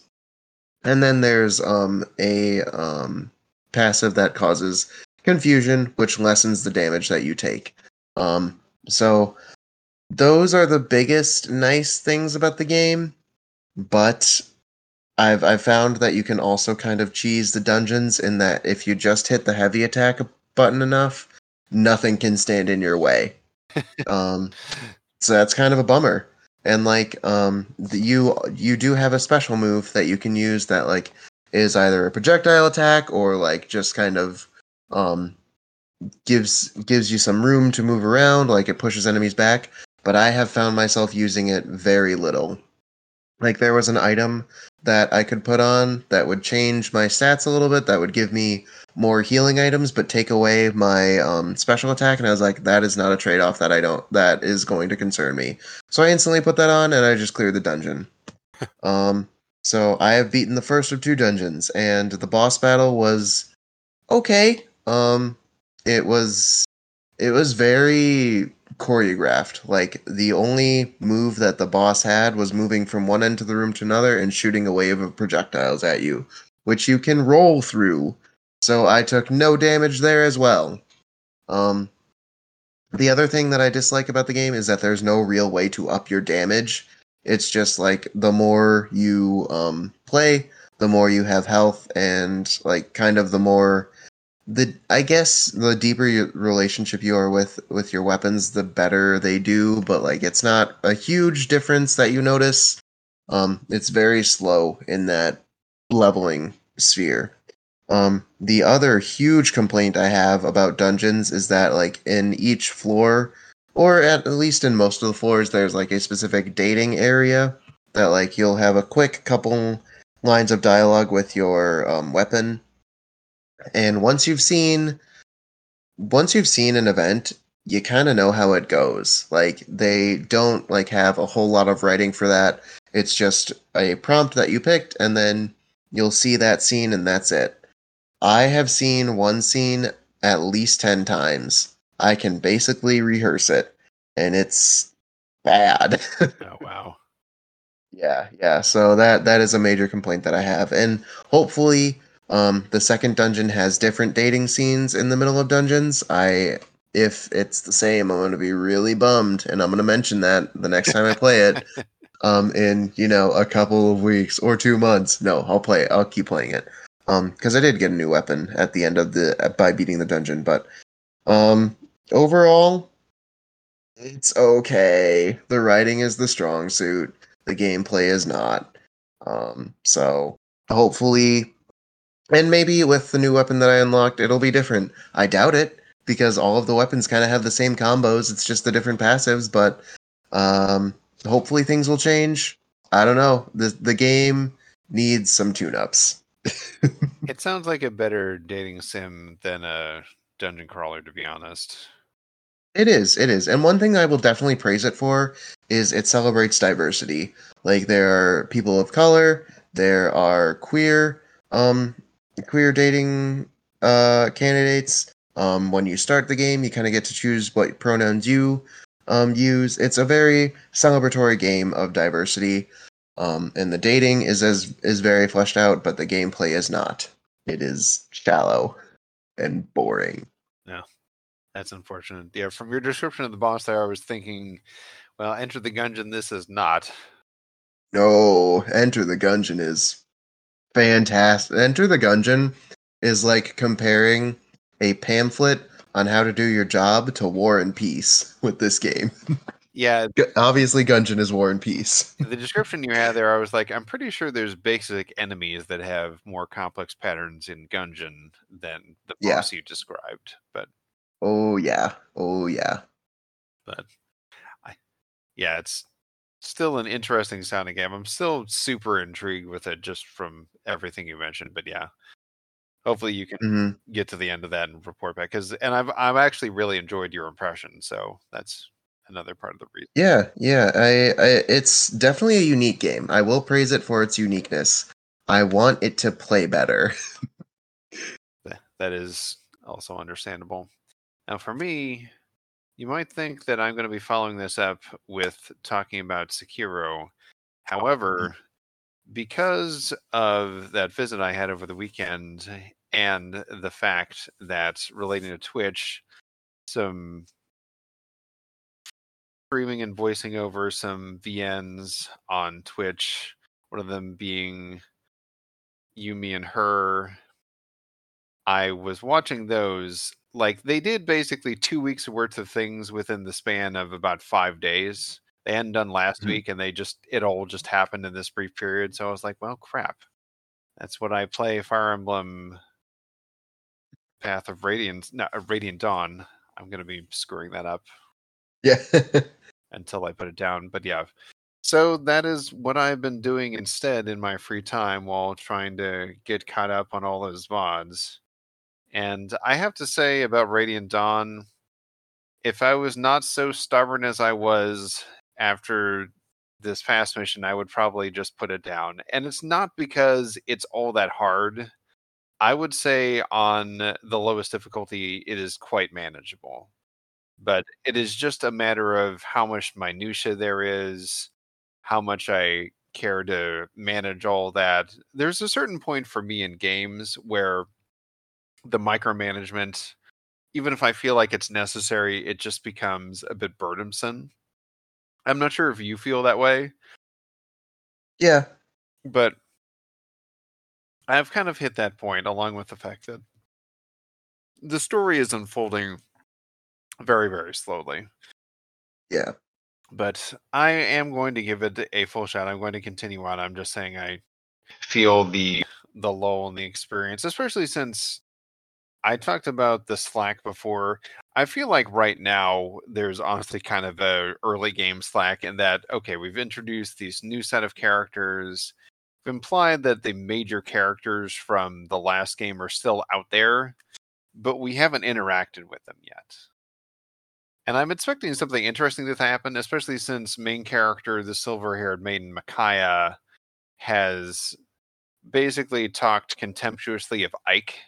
And part of that reason is because the Kingdom of Daen was defeated by Ike in the last war for very obvious reasons, but like the Empire of Benin has come in and occupied the nation and made it into a much worse place. And so in fighting for the freedom, she just does not have a positive opinion on Ike. And the reason this comes up is that Sooth, the other main character up until this point, will occasionally bring up Ike. And even though he's fighting for Mhm. freedom, he knows Ike, so he likes and respects him. But Micaiah basically mocks him whenever he does that, like, "Oh yeah, the great high and mighty Ike. He's the reason we're here." Mhm. So that's kind of an interesting thing. I'm sure Ike and Micaiah will eventually meet up, but I don't know when Ike comes into the story, and it's probably not going to be for a little while yet. And the other thing of just having to accommodate around like making decisions over basically what units I give experience and looking at certain things and going like, okay, this doesn't have good growth. This unit is great right now, but won't be great later. This unit is super, but basically will be leaving at the end of chapter one. I assume all of that has to be smoothed out eventually. It is still kind of a mess right now. It is a totally okay game of that era, but you still have to deal with all the niggling things of a Fire Emblem game. The last mission I was on, there were archers and ballistas. And the main thing about that is you had to basically work around the ballista if you want to do anything at all, because one shot from the ballista would be enough to kill a lot of characters. So you have to plan the entire mission around that. It's the usual sort of Fire Emblem thing of you have to protect the softer characters And that's a big part of managing the battles, is basically making sure that the characters that can potentially get one-shotted do not get one-shotted. Yeah, yeah, there are a lot of squishy mages in Fire Emblem. Even squishy knights, honestly. A lot of characters can be like that. There's one character named Nolan who is a warrior, so an axe wielder. He he has been a big main for me. He was suggested to be leveled up. He's been part of the Dawn Brigade since the beginning, so he's actually promoted. That's another big thing in this game, is that there's actually 2 levels of promotions in Mhm. the game. Like, after you reach level 20 into the next level, you promote to the next class. And I realize a decent number of Fire Emblem games have had that, but in this game there is another promotion after that. Some units come in already promoted again, like that's not too unusual, but yeah, he is already promoted and he's been quite good. There's also just certain characters you develop feelings on just their abilities and things like that. And I'll remember certain things, like the character Zehark, who's a swordsman. He came in, he's already promoted. He's definitely better than Edward, who's the other guy who's a non-promoted swordsman who came in. He's definitely better. But then I remembered, like, oh yeah, I remember in my playthrough of Zehark, he got kind of screwed because his growth just ended up being bad because of RNG. So he ended up not being as good in that original playthrough as I would have liked. Mhm. But he's been pretty good for me so far in this game. And Edward, the other swordsman, is one of those frustrating character who's just like, well, it seems like they want him to be kind of a thing, something that's somebody cares about in this game, and he has super great speed, but like he can't seem to kill anything, even though he doubles nearly every enemy. So that's kind of frustrating. So yeah, just plugging away on that. I'm glad I have Jill, the Dragon Riding Knight. She was awesome in the last game. She is also awesome in this. She unfortunately hit her head and forgot how to use a spear in this game. Like, no unit can use more than one type of weapon, as far as I can tell, Mhm. in the weapon triangle. Yeah, so her brain is just the bag of spilling. I I hope that I believe that changes over over time, but yeah, right now I'm pretty sure all units can only use one weapon, Mhm. just to start out. So yeah, it's just a weird mix of old and new characters, and also expecting players to know what is going on in a Fire Emblem game, like a relative high level of complexity early, but at the same time not trying to overwhelm them. It's just been a very odd experience so far. I'm hoping that it evens out in the second chapter, but I will keep people appraised, since I will be Mhm. playing this game as it goes on. There's still a longish tutorial at the start of each mission. And again, in the things I do, even though I often end up regretting them, I will always be like, okay, you want to show me this tutorial? Okay, fine. I'll watch the tutorial. Feel like I should. So it's a Fire Emblem Tutorial Dawn. Dawn of tutorial, yeah. God, it's so Previous game path of tutorial, but yeah, it it is what it is. Um, I am definitely mildly down to the game. I don't know what my opinion will be like it on the end. I will say that Mhm. the character Meg, who is the first armor knight you get, but she's incredibly bad. And even without looking at the guide, I looked at her stats and just went, man, like usually these characters are good. But I guess the context is she's just a peasant, a big bone peasant girl who found like a bunch of armor and is trying to find her husband, I think, or something like that. She just makes me think of like Meg from Family Guy. Like, I just expect all the characters to be like, who let you in the base again, Meg? Like, everybody just throwing shade at her. I mean, she seems like a sweet and innocent character, but she's also just bad to use, and I have been purposely excluding her from battle because she's useless and I don't want to give her any levels. Mhm. So, but that has been me in Fire Emblem Radiant Dawn. I'm hoping it gets a little.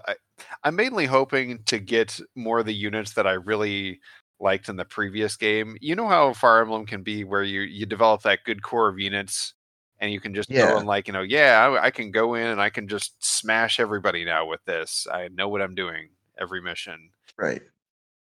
I definitely haven't gotten there yet. I feel like they're sandbagging a lot of characters. I'm getting a Hmm. lot of temporary characters. I'm getting a lot of characters that are just plain new.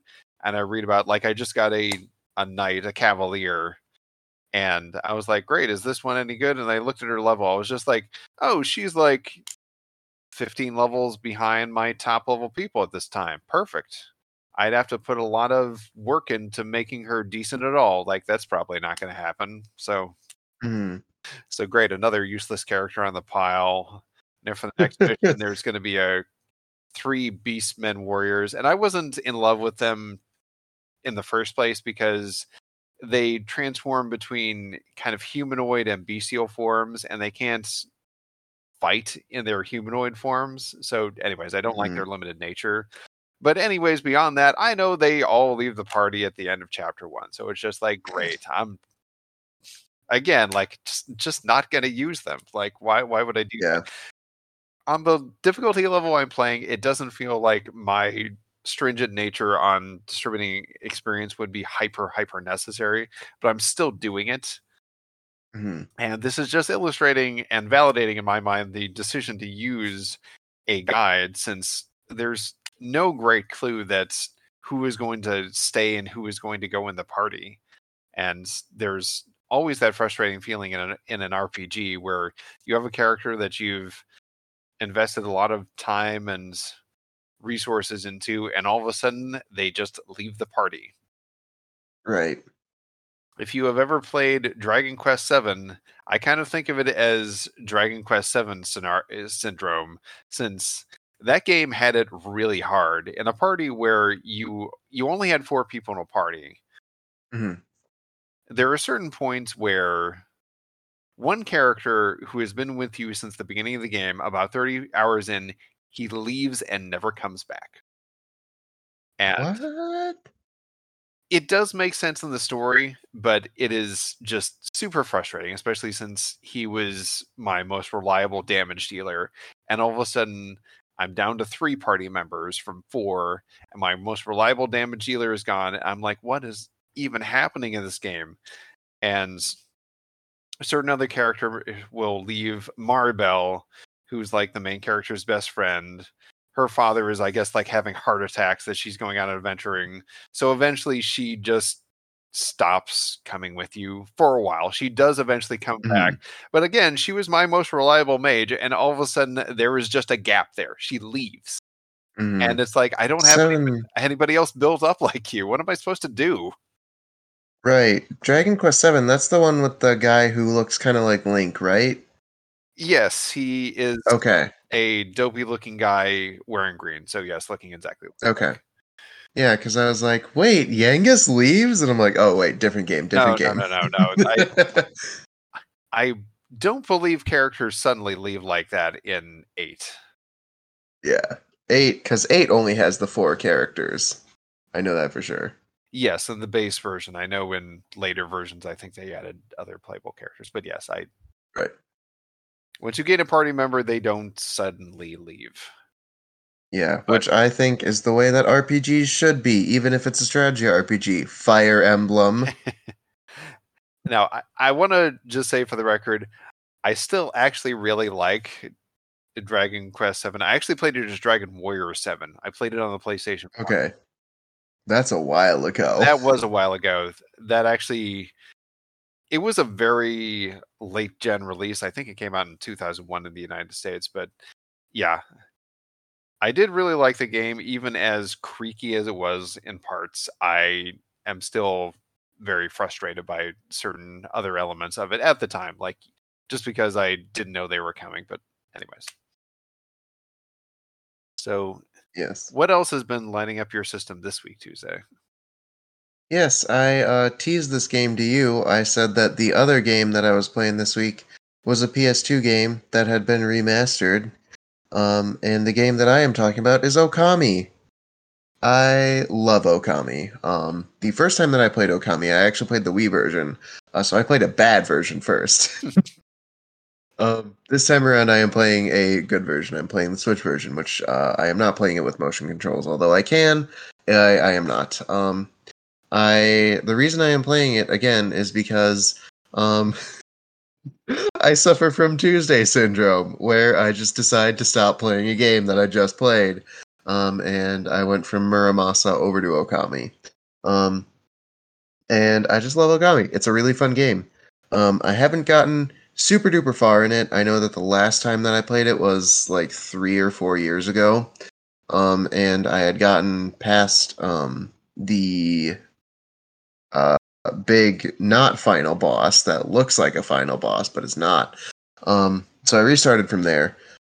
This time I got through, I believe the first dungeon it is, and I just really enjoy the game. It's such a beautiful game to play. The controls are really nice and tight on the Switch version. Obviously, the combat is also very good with the Celestial Brush. You can use it as a blade in combat. I believe further down the line you get ability to just shoot in the air with the Celestial Brush, which is tons of fun. Um, right now I'm stuck with the first Divine Instrument, which I actually really do not like. As soon as I get a whip, I'm replacing that. Um, but it's very nice to play, very nice to look at, and it's kind of the feel that I'm looking for right now. This kind of Japanese countryside era adventure that's really fun. One thing that I hate about it is I hate Isun. I always hated Isun. He's so annoying. If I could have an Okami game without Isun, I would buy that 10 times. He's def- he's But yes, he's definitely the Navi of that game. I think on purpose. yeah, and Navi is 10 times better. Uh, but it's just a really nice game to go back and play.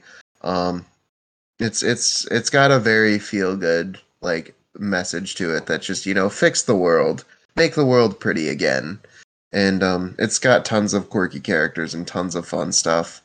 Um, Susano, I've always had mixed feelings on.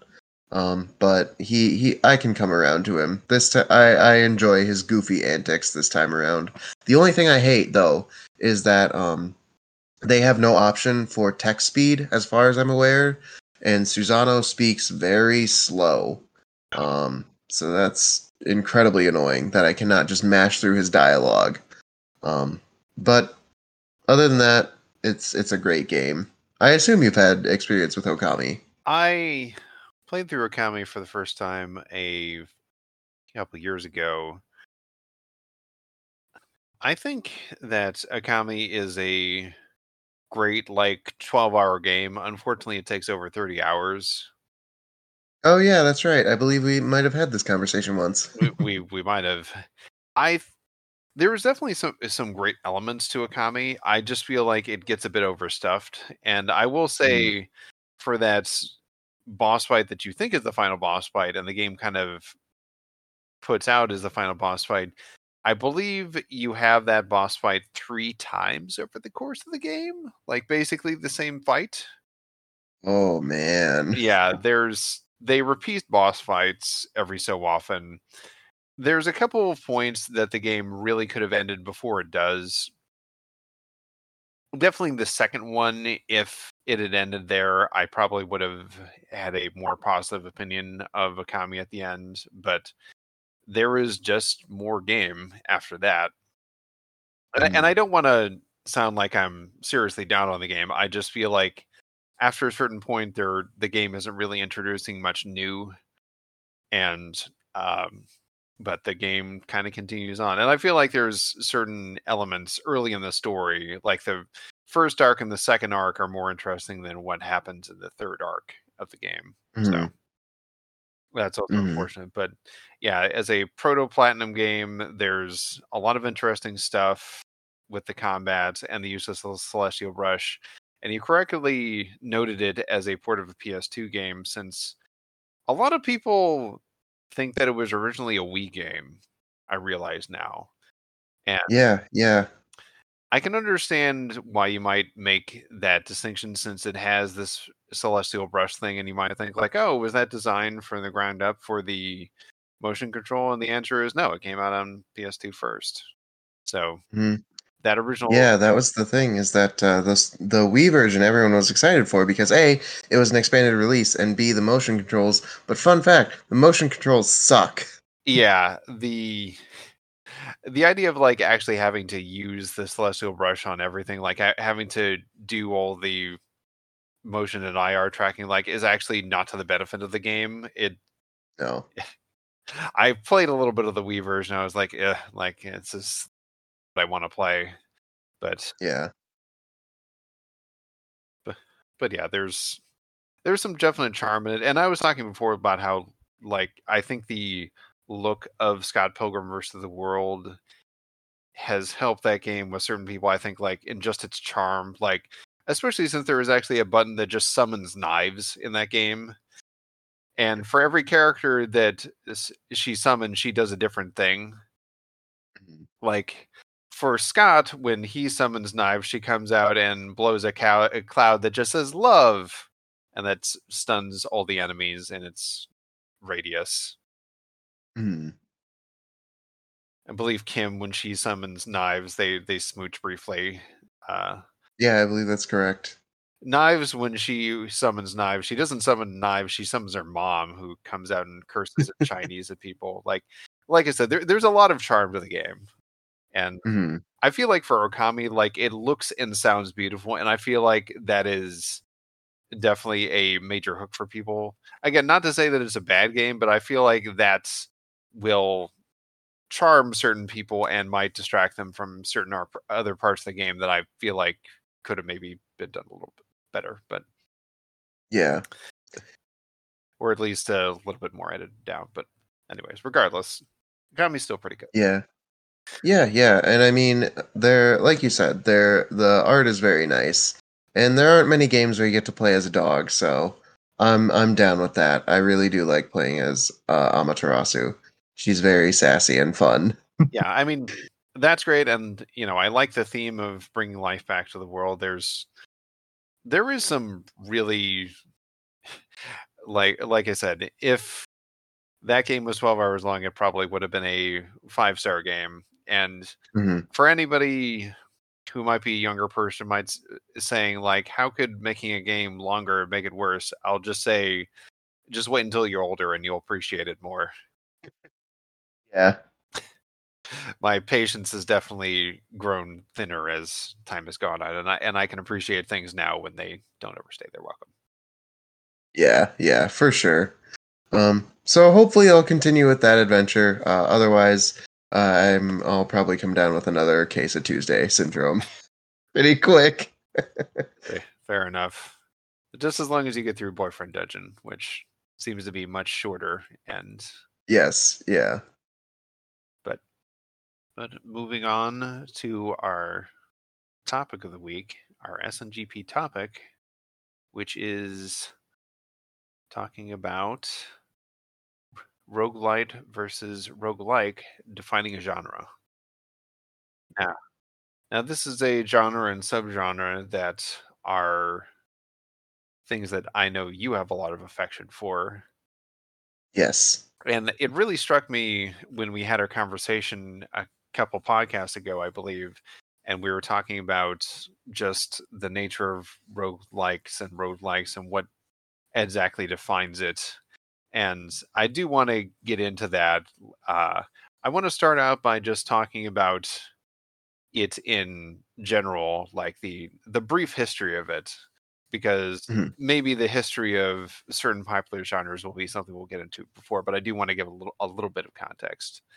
And just the context in us doing this, you talked about a couple of roguelikes and we discussed the genre as a whole. But also what Mhm. really struck me was Yahtzee Croshaw and Zero Punctuation did a double bill of two roguelikes. You did Undermine and Boyfriend Dungeon, and they reviewed two that same week, and there were two different ones, Dreamscaper and Jupiter Hell. And I'm just like, holy cow! Like this came out within the same 10-day period. All of these games, like Yes. Roguelites slash roguelites are so overserved right now. Yes, it is a very drenched genre. And part of the reason for that is because it is a very popular genre among indie developers. Because I feel largely because that is because of a certain game that we will be talking about a little bit later, Definitely. Binding of Isaac. Definitely. We will be talking about Isaac. And I know another element of it is it's honestly easier in a way to, well, I'm going to back up that statement a little bit. There are things that are easier about randomized generation than as opposed to set levels, Mhm. along with the fact that it just gives a game inherently more replayability that obviously a lot of players are into. But if you have a non procedurally generated thing, then you have to really craft it in a certain way.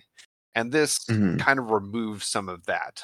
So I can understand the temptation for doing that. Again, like I got that from Yahtzee Croshaw, who commented on when he did a game with rogue-like elements, the Consuming Shadow, that has randomized elements. That is part of the reason why he did it.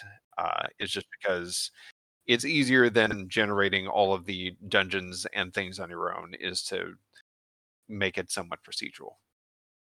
Yes. And they Yahtzee had the great quote at the beginning of that double bill saying, "But let's see out another droughty summer with one last indie double bill, focusing on that one special genre that is to indie games what intestinal parasites are to inexpensive Mexican food."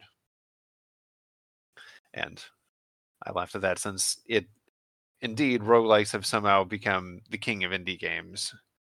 Yes. But to give a little bit of context of the history of roguelikes, there were multiple random dungeon generating games that came out in the late 70s and early 80s, but Rogue was really the one that ended up popularizing the genre the most. So, thus, part of the reason why it was named that, along with a Usenet discussion that instead of dungeon just got named roguelike. I guess there was a discussion there, and it was picked as the least of all available evils as far as something to name it after.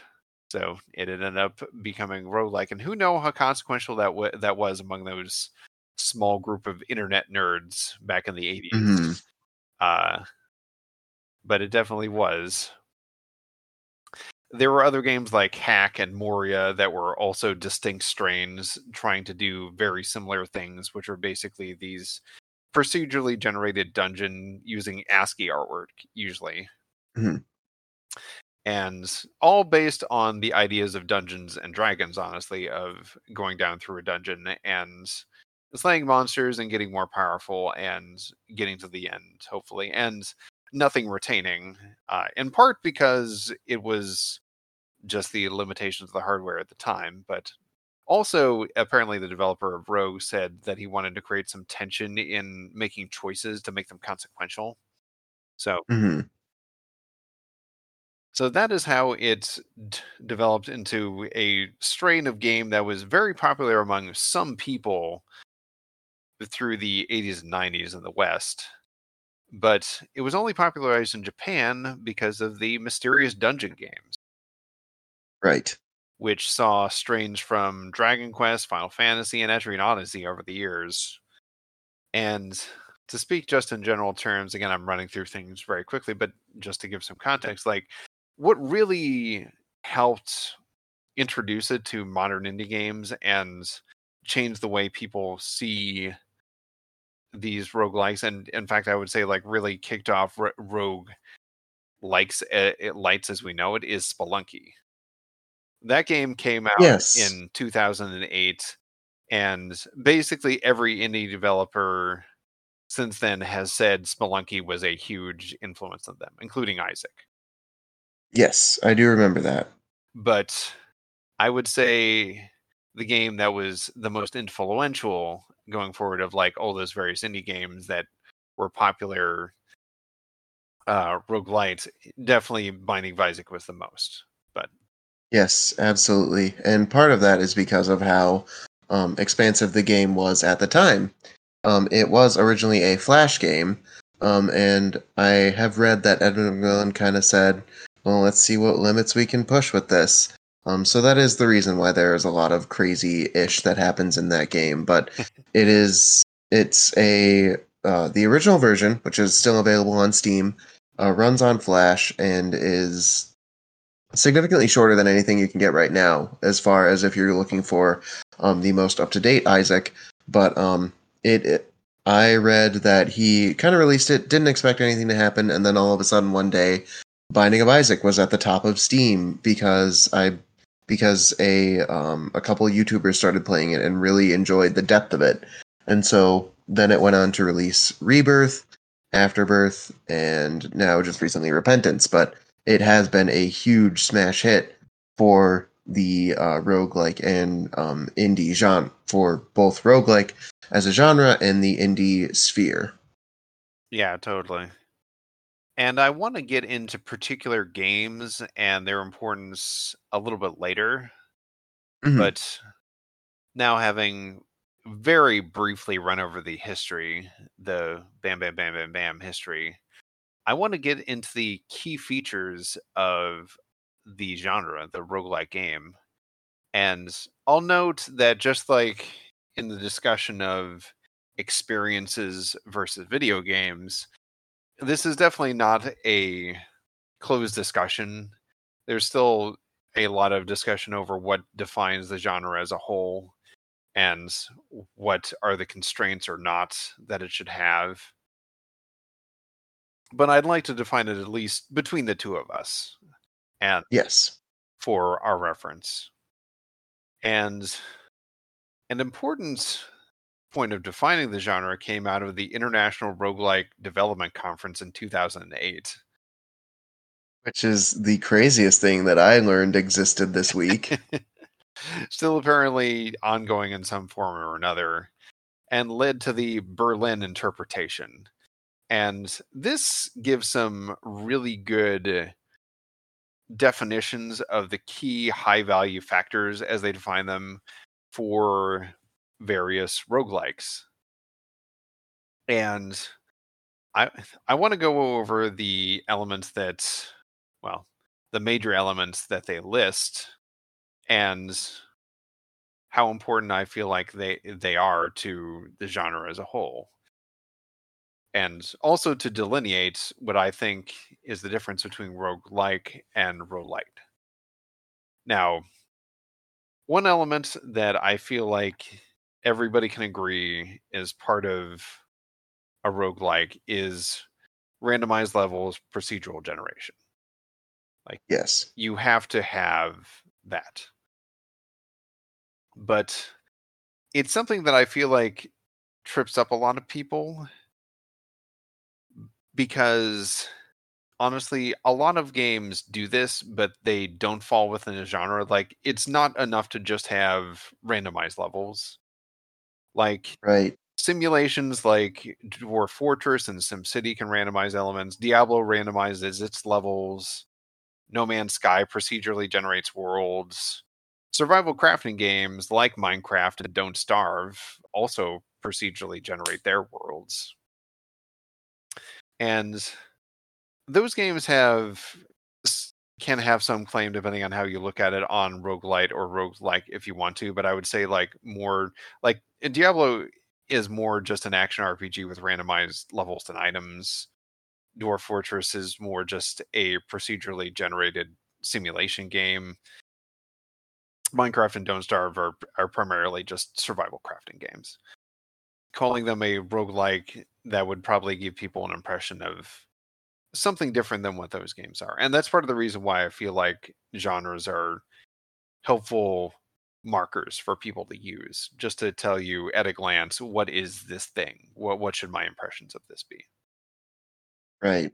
And I feel like it's also worth mentioning is that I would agree with you that randomization is important, but it does not necessarily make a roguelike. I have noted this in regards to both Metal Dogs and Boyfriend Dungeon, in that they both have randomized levels, yes, but they are missing other key factors in order to make them a roguelike. and I think that that's part of the reason why um, this conversation is important, is because like when consumers are out buying a game and they're looking for something specifically, if it doesn't have those exact things, then it doesn't really get the right to call itself that. Yeah, it's just unhelpful to try and characterize one thing as something it is not. 'Cause Yeah. again, like, to the whole discussion I had basically because of Virginia, it's funny how like our frustrations with like people call it one thing and it's actually another thing led to our two large topics. But yeah, like for me, it was Virginia being classified as an adventure game. I'm like, no, it's not. And for you, you were like with Metal Dogs and uh, Boyfriend Dungeon, you're like, randomized levels are not enough. But I think we both can agree that is one of the pillars of being a roguelike. You need to have this if you want to be counted in the genre. Absolutely. And another pillar of the genre is definitely permadeath slash making single runs in a game. Yes. Now, there were innumerable games that were like this in the 80s and 90s that didn't say progress between runs, but you wouldn't consider them roguelikes or even roguelites in a way. They were just games that you played until you ran out of an artificial number of continues or you didn't have enough quarters, and then the game just ended and you didn't retain any Mhm. progress. Like, that is permadeath in a way, honestly. And I mean, games like that still exist, although most modern games will let you save your progress, at least between levels. Yes. And I feel like that's part of the reason where this originally came from was just the limitations of storage and the ability to save and other things like this. But anyways, obviously, like all of those things by themselves are not but roguelike. There's also games with time loops that kind of operate in a similar way, like Outer Wilds, the upcoming Death Loop, Forgotten City, and Sexy Brutale. Hmm. That's kind of a variation on permadeath, but I would say again, like that is more its own thing. And other games have characters dying permanently, but you have a chance to retrieve their stuff and continue progress. I'm thinking in particular The Mummy Demastered and Zombie. Yes. Zombie being Zombie U, as it originally released on the Wii U, but that has since come to everything. Yeah, and I would almost feel like that's more of a Souls-like contribution to um, the column instead of necessarily a roguelike, but it is similar to the idea of permadeath. Certainly, and I'm not defining those games as roguelike or roguelike simply on those merits, but they Absolutely. like those are.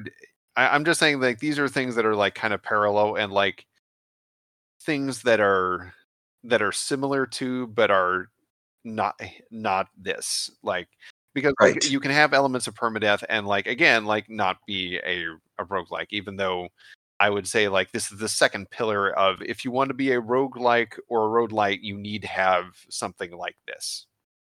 Yes, I would agree with that. And is that the thing that Boyfriend Dungeon and Metal Dogs is lacking, the lack of real permadeath? Yes, absolutely. And that's a hindrance hugely in Boyfriend Dungeon because unless you reach the boss and beat the dungeon, then you will die. And at death, that's when you earn all of your experience for that run. So that is, in fact, an exact inversion of a roguelike. Yeah. Um, which is again, you can't sell the game as a roguelike if it is not. Um, if instead the only way to gain levels were to be to actually complete the dungeon, then that would be a different story. I would maybe consider putting it into the category then, but it is not the case. Metal Dogs, on the other hand, has a XP system that runs with you, so that as you kill enemies, you gain XP. But it does immediately upon your first death tell you that you do not lose experience, you do not lose items. And again, it sells itself as a roguelike because of the randomized dungeons. So and it does not follow that pillar of permadeath. You have to lose. You have to lose something in order to be in this Yeah. category. And both of those games just throw that part out. They say, "Yeah, we don't want to do that," and just chuck it. Yeah, then exactly, like then you have no claim on being a rogue, like in my opinion, if you do that. Like I would agree. I would say that is a key part of it. One could even argue that like a hardcore mode on Diablo, where if you die once, you have to like that character is gone forever. Like that might say like that mode, like actually makes the game roguelite esque. Then Yeah, yeah. I would almost put that in roguelite light. yeah, yeah, but yeah, that is a key thing. Is not because otherwise, then like it just becomes any other modern video game where Right. you become Assassin's Creed 4, as I noted. Like you die and you get placed 10 feet back. Like you lose basically Mhm. nothing. Which, I mean, depending on the game, like that's not bad. I will say, like I'm not opposed to that. Like I like difficult games, but I also like games where it's just like hey, like just kind of go through and unlock all the things and have fun. Like Yeah. I can enjoy a spectrum of games. Like not everything has to be Enter the Gungeon and Sekiro. I mean, I'd like more games to be like Enter the Gungeon. No, that's only because of. Uh, I was going to say you just like the abuse, uh, but and now after this, like those are the two things. Like you need to have those two things, in my opinion, to be considered roguelike or roguelite. In my opinion, Yes, I would consider those two to be the most important. There can be variations on further things, but those are absolutely yeah, must-haves. those are non-negotiable in my mind. And as you noted, like it's mainly like the cheating on the permadeath thing. Like Yeah, I feel like the randomized level thing is surprisingly universal in everything that even pretends to be in the rogue light slash light genre, but people get yes. confused about permadeath. Hmm. And now we start to get to the sticky wicket as far as other elements, and I would say like a third very big pillar for what I would say are roguelites is having the game be turn based in a way. Hmm. And in traditional rogue, it's step based, where when you perform an action, other monsters will usually be able to take an action at the same time. This delineates the passage of time. To me, I feel like that is actually the one big differentiator between rogue likes and rogue lights the is is whether they are turn based or not, or whether they are conforming to that or not. And Yeah, I feel like that's the defining factor of a lot of roguelites, and I'll get to the other thing in a little bit, but like is that they eschew turn-based combat for more modern forms of combat, and that's totally fine. Like this is not something I'm going through like just like we did with experiences to say like more pure is better. mhm, And in fact, I would probably say I'm once I get through all of these factors, I'm going to lay out like what I would say that the definition of like a pure roguelike is, since I feel like there's definite levels of purity, uh, mhm, but I feel like a pure roguelike is probably only appealing to a very specific subset of people at this point. for sure. I would agree with that.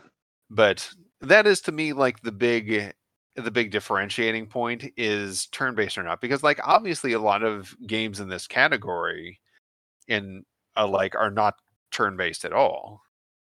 Mhm, And I feel like that is the thing that is frankly the defining factor, and that's why I will use it. That is my personal differentiation. Is if something has real time combat, I will usually call that a rogue light, mhm. because usually that means it conforms to those other two pillars, but not to the third major pillar of a roguelite, like in my opinion.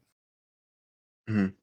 It's very interesting that you mentioned that because I have heard um and I don't know if this is according to the official Rogue Committee definition, which I'm still stoked exists. I will be the president of that one day.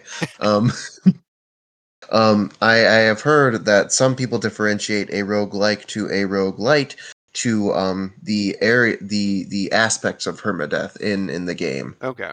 Some people will say that a good example that a lot of people put into if they are using that definition of a roguelite would be Rogue Legacy, in that there is some aspects of permadeath, and that yes, your character does die, and that you don't have the experience from them, but you are able to tune up your next run with the money that you have. Um, so that is a way of preventing a true permadeath. Whereas other people will say a rogue, like, in order to be the like instead of light, needs to have true permadeath. So they will put Binding of Isaac into the like category because even though you unlock new items, there is no way to carry over, except for in certain cases, but that is a very specific thing that will get into the gameplay mechanics that we're not going to go into. Right now, because Binding of Isaac is a strange game, that there is no way to have things from one run into a next run. There's no way to like save your money and put it into the next character. There's no way to take one item from one character and put it in the next character. It is completely randomized. It is completely permadeath. Each run is a new experience. So I have heard those two distinctions as well. I feel like we'll get into elements of that a little bit later, but I feel like that's a Mm. little too if fiddly and non-specific. Like Yeah, yeah. if you retain like any small amount of progress, it's just like, well, does that, because like you can, as you said, like there's some where like for the permadeath thing, like they basically completely cheat that. Uh, Yes. and whereas for things like Rogue Legacy, like they just have a small amount of things that you can retain. Mm. And I mean, well, that is just that is just not how I choose to make that that differentiation right there. But I feel like For sure, for sure. that's kind of a different, that's a different branch of that. I'm just giving my personal interpretation and how I uh, perceive the genre. And it's interesting, like how like again that shows like how passionate people are and how they feel about like what defines things or not. Like that's me looking at that and saying like, well, obviously like the turn-based nature of these dungeon crawlers usually Mhm. is a key differentiator, and for other people it's the element of like what would he retain after death. So and Right. I can certainly respect that. I mean, and to give an example of this, like for something that I actually consider a good roguelike, even though it doesn't have a traditional turn-based system, is FTL Faster Than Light. And part of Mhm. that is because even though combat can take place in real time, you can pause at any time to enter commands. So Mhm. even though actions occur in real time, it can essentially be boiled down to time passing. Time passes for you and enemy ships at the same rate. You do make other decisions in time is also passing as you are going along in the star system. Like you can't linger long. Like there's a rebel fleet that is coming to kill you, so you need to continue making progress while visiting enough planets to build yourself up. It is very much a rogue like, in my opinion, in the classical sense. It's just that the environment is obviously very different than a traditional rogue like, in that you were Mhm. controlling a starship instead of being in a dungeon. Yeah. Yeah. But there are other elements, and these are weighed heavily in the Berlin interpretation, but I feel like they're somewhat secondary. One of them is a non-modal, and that's basically every action should be available to the player regardless of where they are in the game. So that's like things where you could attack a shopkeeper or do anything else that you could in a combative area and the non-combative area. There's also a degree of complexity, creating emergent gameplay. One thing noted, the use of a petrifying cockatrice and having a gloves to protect you from it, so you can use that as a weapon in Mhm. Hacknet. The use of resource management to survive. Perhaps having stamina decay. That I feel like Mhm. can be kind of difficult to nail down, though. Like, definitely in that category would be like, as I mentioned in FTL, you cannot linger in a star system forever, or else the rebel fleet will catch up to you. Mhm. Uh, Mhm. and I mean, like, definitely Enter the Gungeon has elements of that, like having to manage your limited resource. Another secondary thing is basically just based upon hack and slash gameplay, where other peaceful options do not exist. Okay, sure. I mean, like, again, like that is also a lot of video games, but whatever. Yeah. And the game requires the player to explore the map to discover the purpose of unidentified items in a manner that resets everything through a playthrough. Definitely some classic games in this had basically mysterious unidentified items. I feel like this is, again, like another one of those things that, to those classic dungeon hack games, they had. But it's also something worth noting that Toe Jam and Earl also had, and that is one of the world's first roguelites, in my opinion, in that the levels were randomly generated, and you can find items in presents you find around the level, and what is in the different colored presents is different in every game. So you had to discover Mhm. it. So Turbo Jam and Earl is a very fascinating game. I played through it with a friend. There's definitely a bit of a curve to it, but really, really interesting game. Now, low value factors that they're mentioning is controlling only one single character. Monster behaviors are similar to the player behaviors, and that they can have similar actions. Using ASCII characters on a tile-based map. Uh, Having a tactical challenge may requiring the player to play through multiple times. Mhm. Involving exploring dungeons which are made of rooms and interconnecting corridors. Perhaps there are open areas, though this is considered against the interpretation. And the stand of the player and the game through numbers on the screen interface. Like, those are all low value interpretations. I feel like if you take all of those into mind, like that comes down to a more pure version of roguelike. Like, Mhm. if you're going for like all of those major things I mentioned, then you were a pure roguelike Yeah. in the And it's classical sense. interesting with the stats that you mentioned because um I mentioned that I played Sheeran the Wanderer recently, a couple weeks back I think it was, and there that game does have an option for that to have the stats displayed on screen. Similarly, other action a Binding of Isaac also has that kind of stat display screen as well. Yeah, it is definitely an element of a decent number of those games, but yeah, Yeah. like looking at all that, like, obviously for a lot of games, I feel like after you get past permadeath and the random dungeon generation, you have a lot of elements that I think a lot of modern games that are trying to fit into that category just do not follow, or aren't designed to follow, frankly. Hmm. But I think if there's some accommodation for most of those factors, you are a pure roguelike. And if you go to all of those low value factors that I mentioned, like, like having ASCII interpretation and uh controlling like the things like that, then you are trying to be a rogue clone, basically. Yes. That is a Hmm. very specific thing, and that's what I was talking about, in that there are certain things that are designed to appeal to a very particular set of people, and I know they're out there, but, like, if we wanted to be that much of a stickler for things, then, like, almost nothing would count as a roguelike anymore. Right. I am a bit more liberal on it than that, but Yeah. Yeah.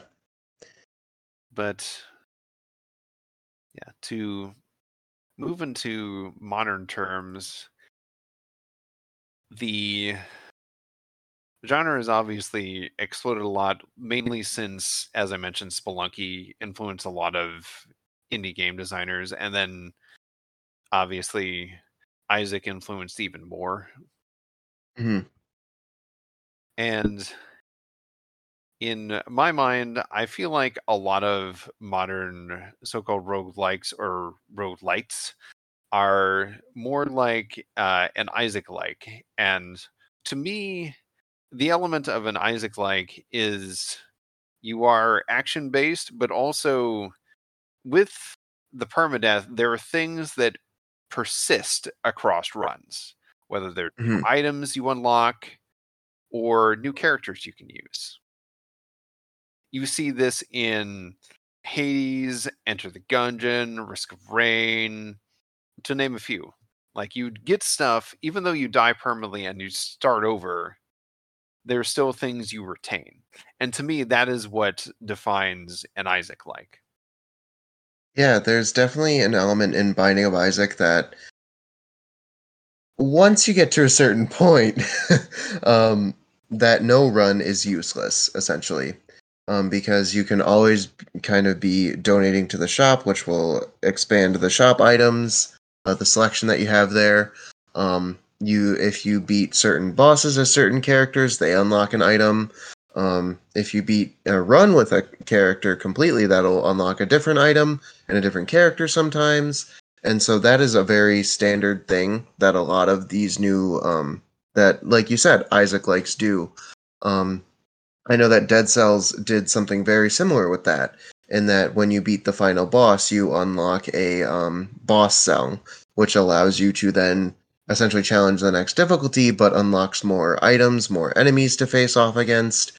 Um, Gungeon sort of does that. Well, it does it a lot more with the items kind of area, but not so much with the enemies and difficulty modes. So there is definitely a element of in these, as you said, Isaac likes every run is a step forward. Yeah, you get something like obviously in Hades, you can unlock certain things. You grow more powerful in a way. Mhm. To some people, that might completely break the idea of having, excuse me, a roguelike or a roguelite at all. But I mean, that is obviously the contrivance of the game, and that is what it is going for. But that's why, like, again, to show like the influence of Isaac, like I just see the handprints of Isaac everywhere in a lot of modern games. Mhm. And particularly in the roguelikes. Like I was thinking that even though like I've obviously played Entered the Gungeon to the end and I have not done so for Isaac, like even from what I've seen from Isaac, I was just thinking about like how much the designers of Enter the Gungeon must have loved Binding of Isaac. Yeah. There's even a Binding of Isaac item in Enter the Gungeon. And yeah, to your point about like Rogue Legacy, that is obviously another thing that was I think like influenced by Isaac, but like also Spelunky to agree. Like Spelunky, by the way, it's worth noting, like is very hardcore as far as what you retain. I believe you actually don't retain anything between runs in Spelunky. It is a very, very challenging game. But Yes, I have played a teeny bit of that, and that is a unforgiving yeah, game. totally. It doesn't tell you what a lot of things do. It's very easy to die. That's why even the head designer is like, you shouldn't approach Spelunky as far as like, hey, I'm definitely gonna beat this since, you know, a lot of people are just not going to be good enough and play the game Yeah. long enough to be able to get to the end and be Mhm. willing to Mhm. deal with the what the game is throwing at you. But yeah, to your point, like rogue lights have really taken over the indie sphere. You mentioned Dead Cells, like that has Pathfinder slash Metroidvania style elements to it. Mhm. Slay the Spire has deck building elements to it. Crypt the Necrodancer is a rhythm game in a roguelike dungeon. Like that's actually a very you can actually see the roguelike influence in that a lot closer than a lot of these other games since it's kind of functionally a turn-based game, and other enemies move at the same time you do. So Yeah, yeah. And worth noting about Slay the Spire as well is that it's I feel like that is a breaching point, a branching point into as well the deck building elements of the now roguelike genre, or in a way Isaac like genre. I feel like that is also taking on another shape itself, which shows how the genre itself is stretching and bending over time. I haven't seen Slay the Spire see as much success as Binding of Isaac or Dead Cells has, but it is definitely another aspect of that, which there are other turn-based roguelike that are not necessarily like Rogue. I'm also thinking of Into the Breach, which is a strategy RPG rogue like in a way. yeah, that's definitely arguably has elements of that, since everything is run based and you unlock things as you go. It's Yeah, and there's a game. Speaking of deck building options, the game Hand of Fate. That is a rather interesting roguelite game in that you move a character along a set of cards, and it's in a Hmm. deck that you build for yourself. Hmm. And but some of the encounters in there are somewhat randomly generated, and sometimes there's brief like you have to pick a card games. But I remember thinking in that had some rogue light s elements to it. But at the same time, like even as you're making decisions and moving through the cards, and that's a complete turn-based thing, like the combat in the game is actually in real time. So whenever you actually have to fight something, it is like it is a 3D action game. And I remember I ended up using the Explorer to finally get to the end of that, because I believe every other class they have to consume food to, Hmm. and that's another obviously element of the genre, to move between spaces. And I believe the Explorer does not consume food, or if they do consume food, it's either that or they don't take damage if they run out of food. It's one of those two. But anyways, like that mitigated the whole food thing, and that made it much more tolerable to me. But Hmm. uh, that's what I was warming up there for a while when it comes to just Isaac. Like I feel like the children of Isaac, and not in a literal sense in the way that occasionally very gross game works, but just uh, Yeah, yeah. just the influence that Binding of Isaac has had on video games and indie games, even the most prominent indie games over the past 10 years or so, Hmm. has come to light. Like even as because I remember, like again, like right at the beginning of this process, like from Spelunky and FTL, like I remember definitely a decade ago, a lot of people did talk about those games and love them a lot. But like, if you want to talk about direct influence, if you can look at this game and take a one to other games, like Binding of Isaac has been huge in the indie sphere. Yeah, absolutely.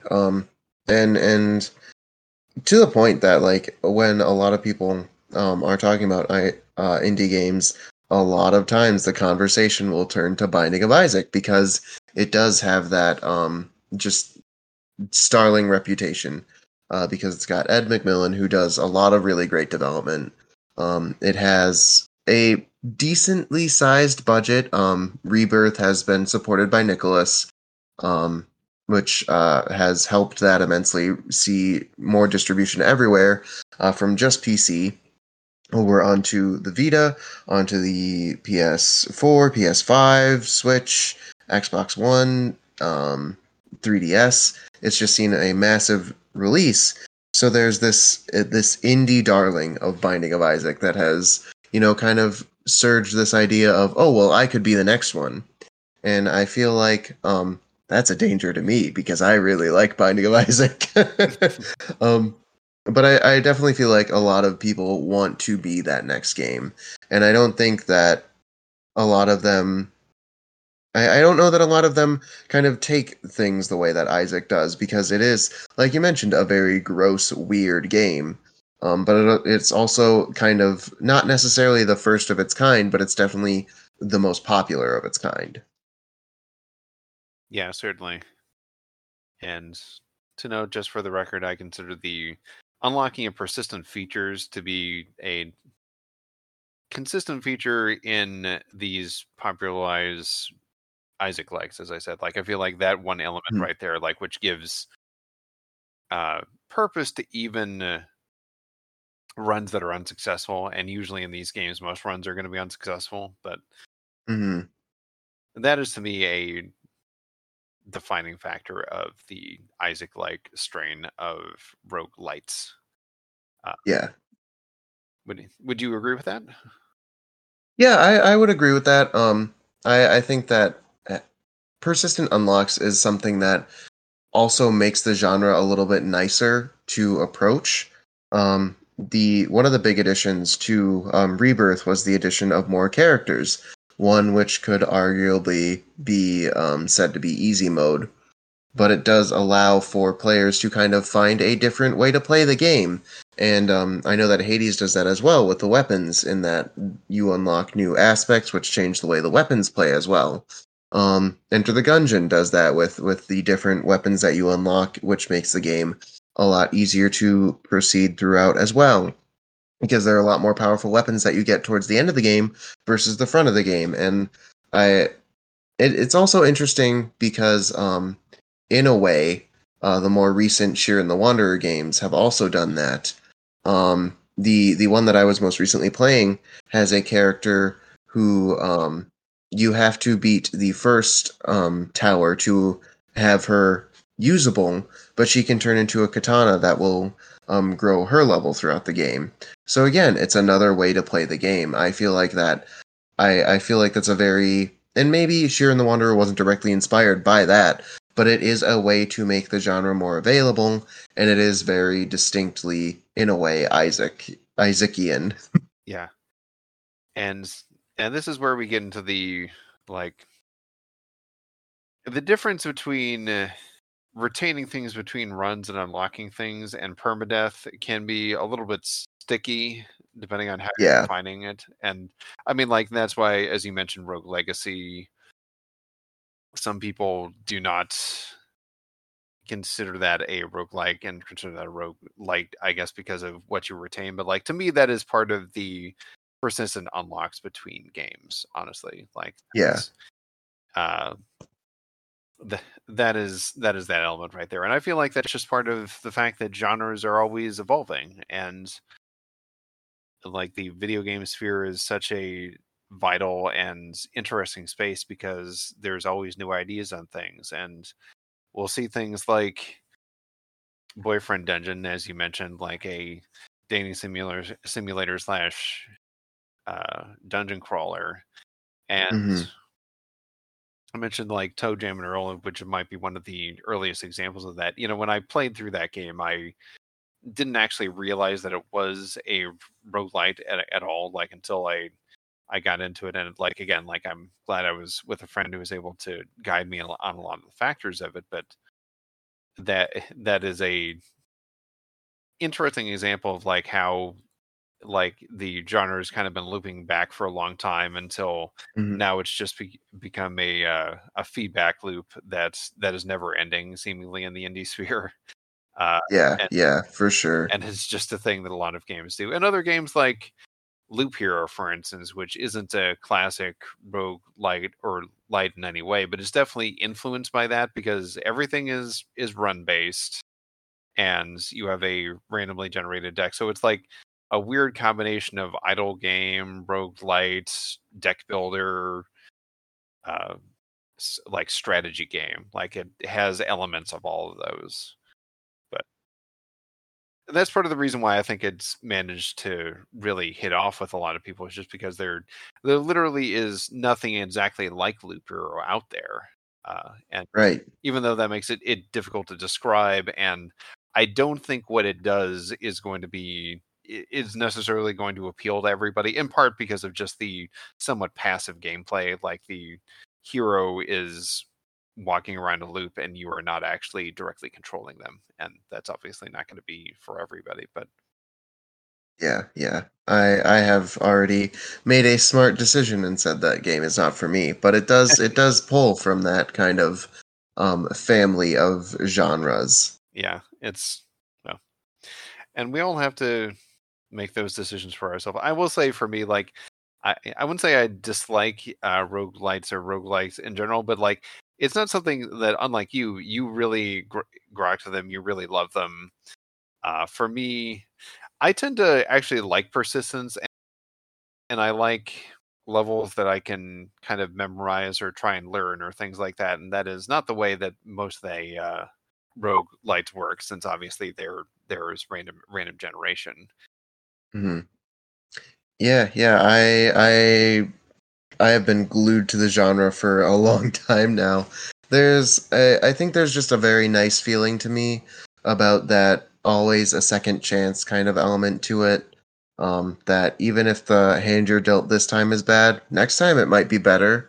I do like that randomization and that permadeath and that like every time you start over, it's a fresh start. It's a nice feeling to me. A comment you made a few weeks ago is that I play roguelikes in place of Souls likes, and I think that's very true. The difficulty of both of those genres is noted, but I have been able to throw myself into Isaac for 300 hours and into Enter the Gungeon for 300 hours, and that's just something that appeals to me. Well, that's understandable, and the fact that every run is going to be different, I understand that, and just to show like how probably the genre has become like probably the biggest budgets roguelike to ever come out. Like in Returnal came out this year, and Yes. that is definitely a rogue light. It is definitely hitting on the genre. You have permadeath. You start the run all the way over.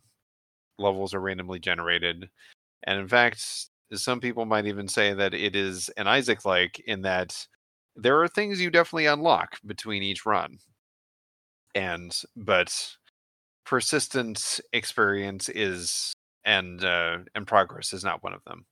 Incidentally, I just want to add how much I really like the box art of Returnal. I think it's one of the strongest box art as compared to like one of the worst I've seen of all time, which is that Onimusha game. Like Returnal is one of the Mhm. best ones because it has like the main character, like you see her helmets that have been like various variations of them that have been destroyed, clawed, exploded, blasted through, things like that, and it's framed in such a way that like but it has her helmet front and center, and she just has this look in her face like this time is going to be Yeah. time, and just Hmm. just to emphasize like how this has happened again and again and again, but the main character is determined to see it all the way through. So anyways, just very good subtle work on that artwork there.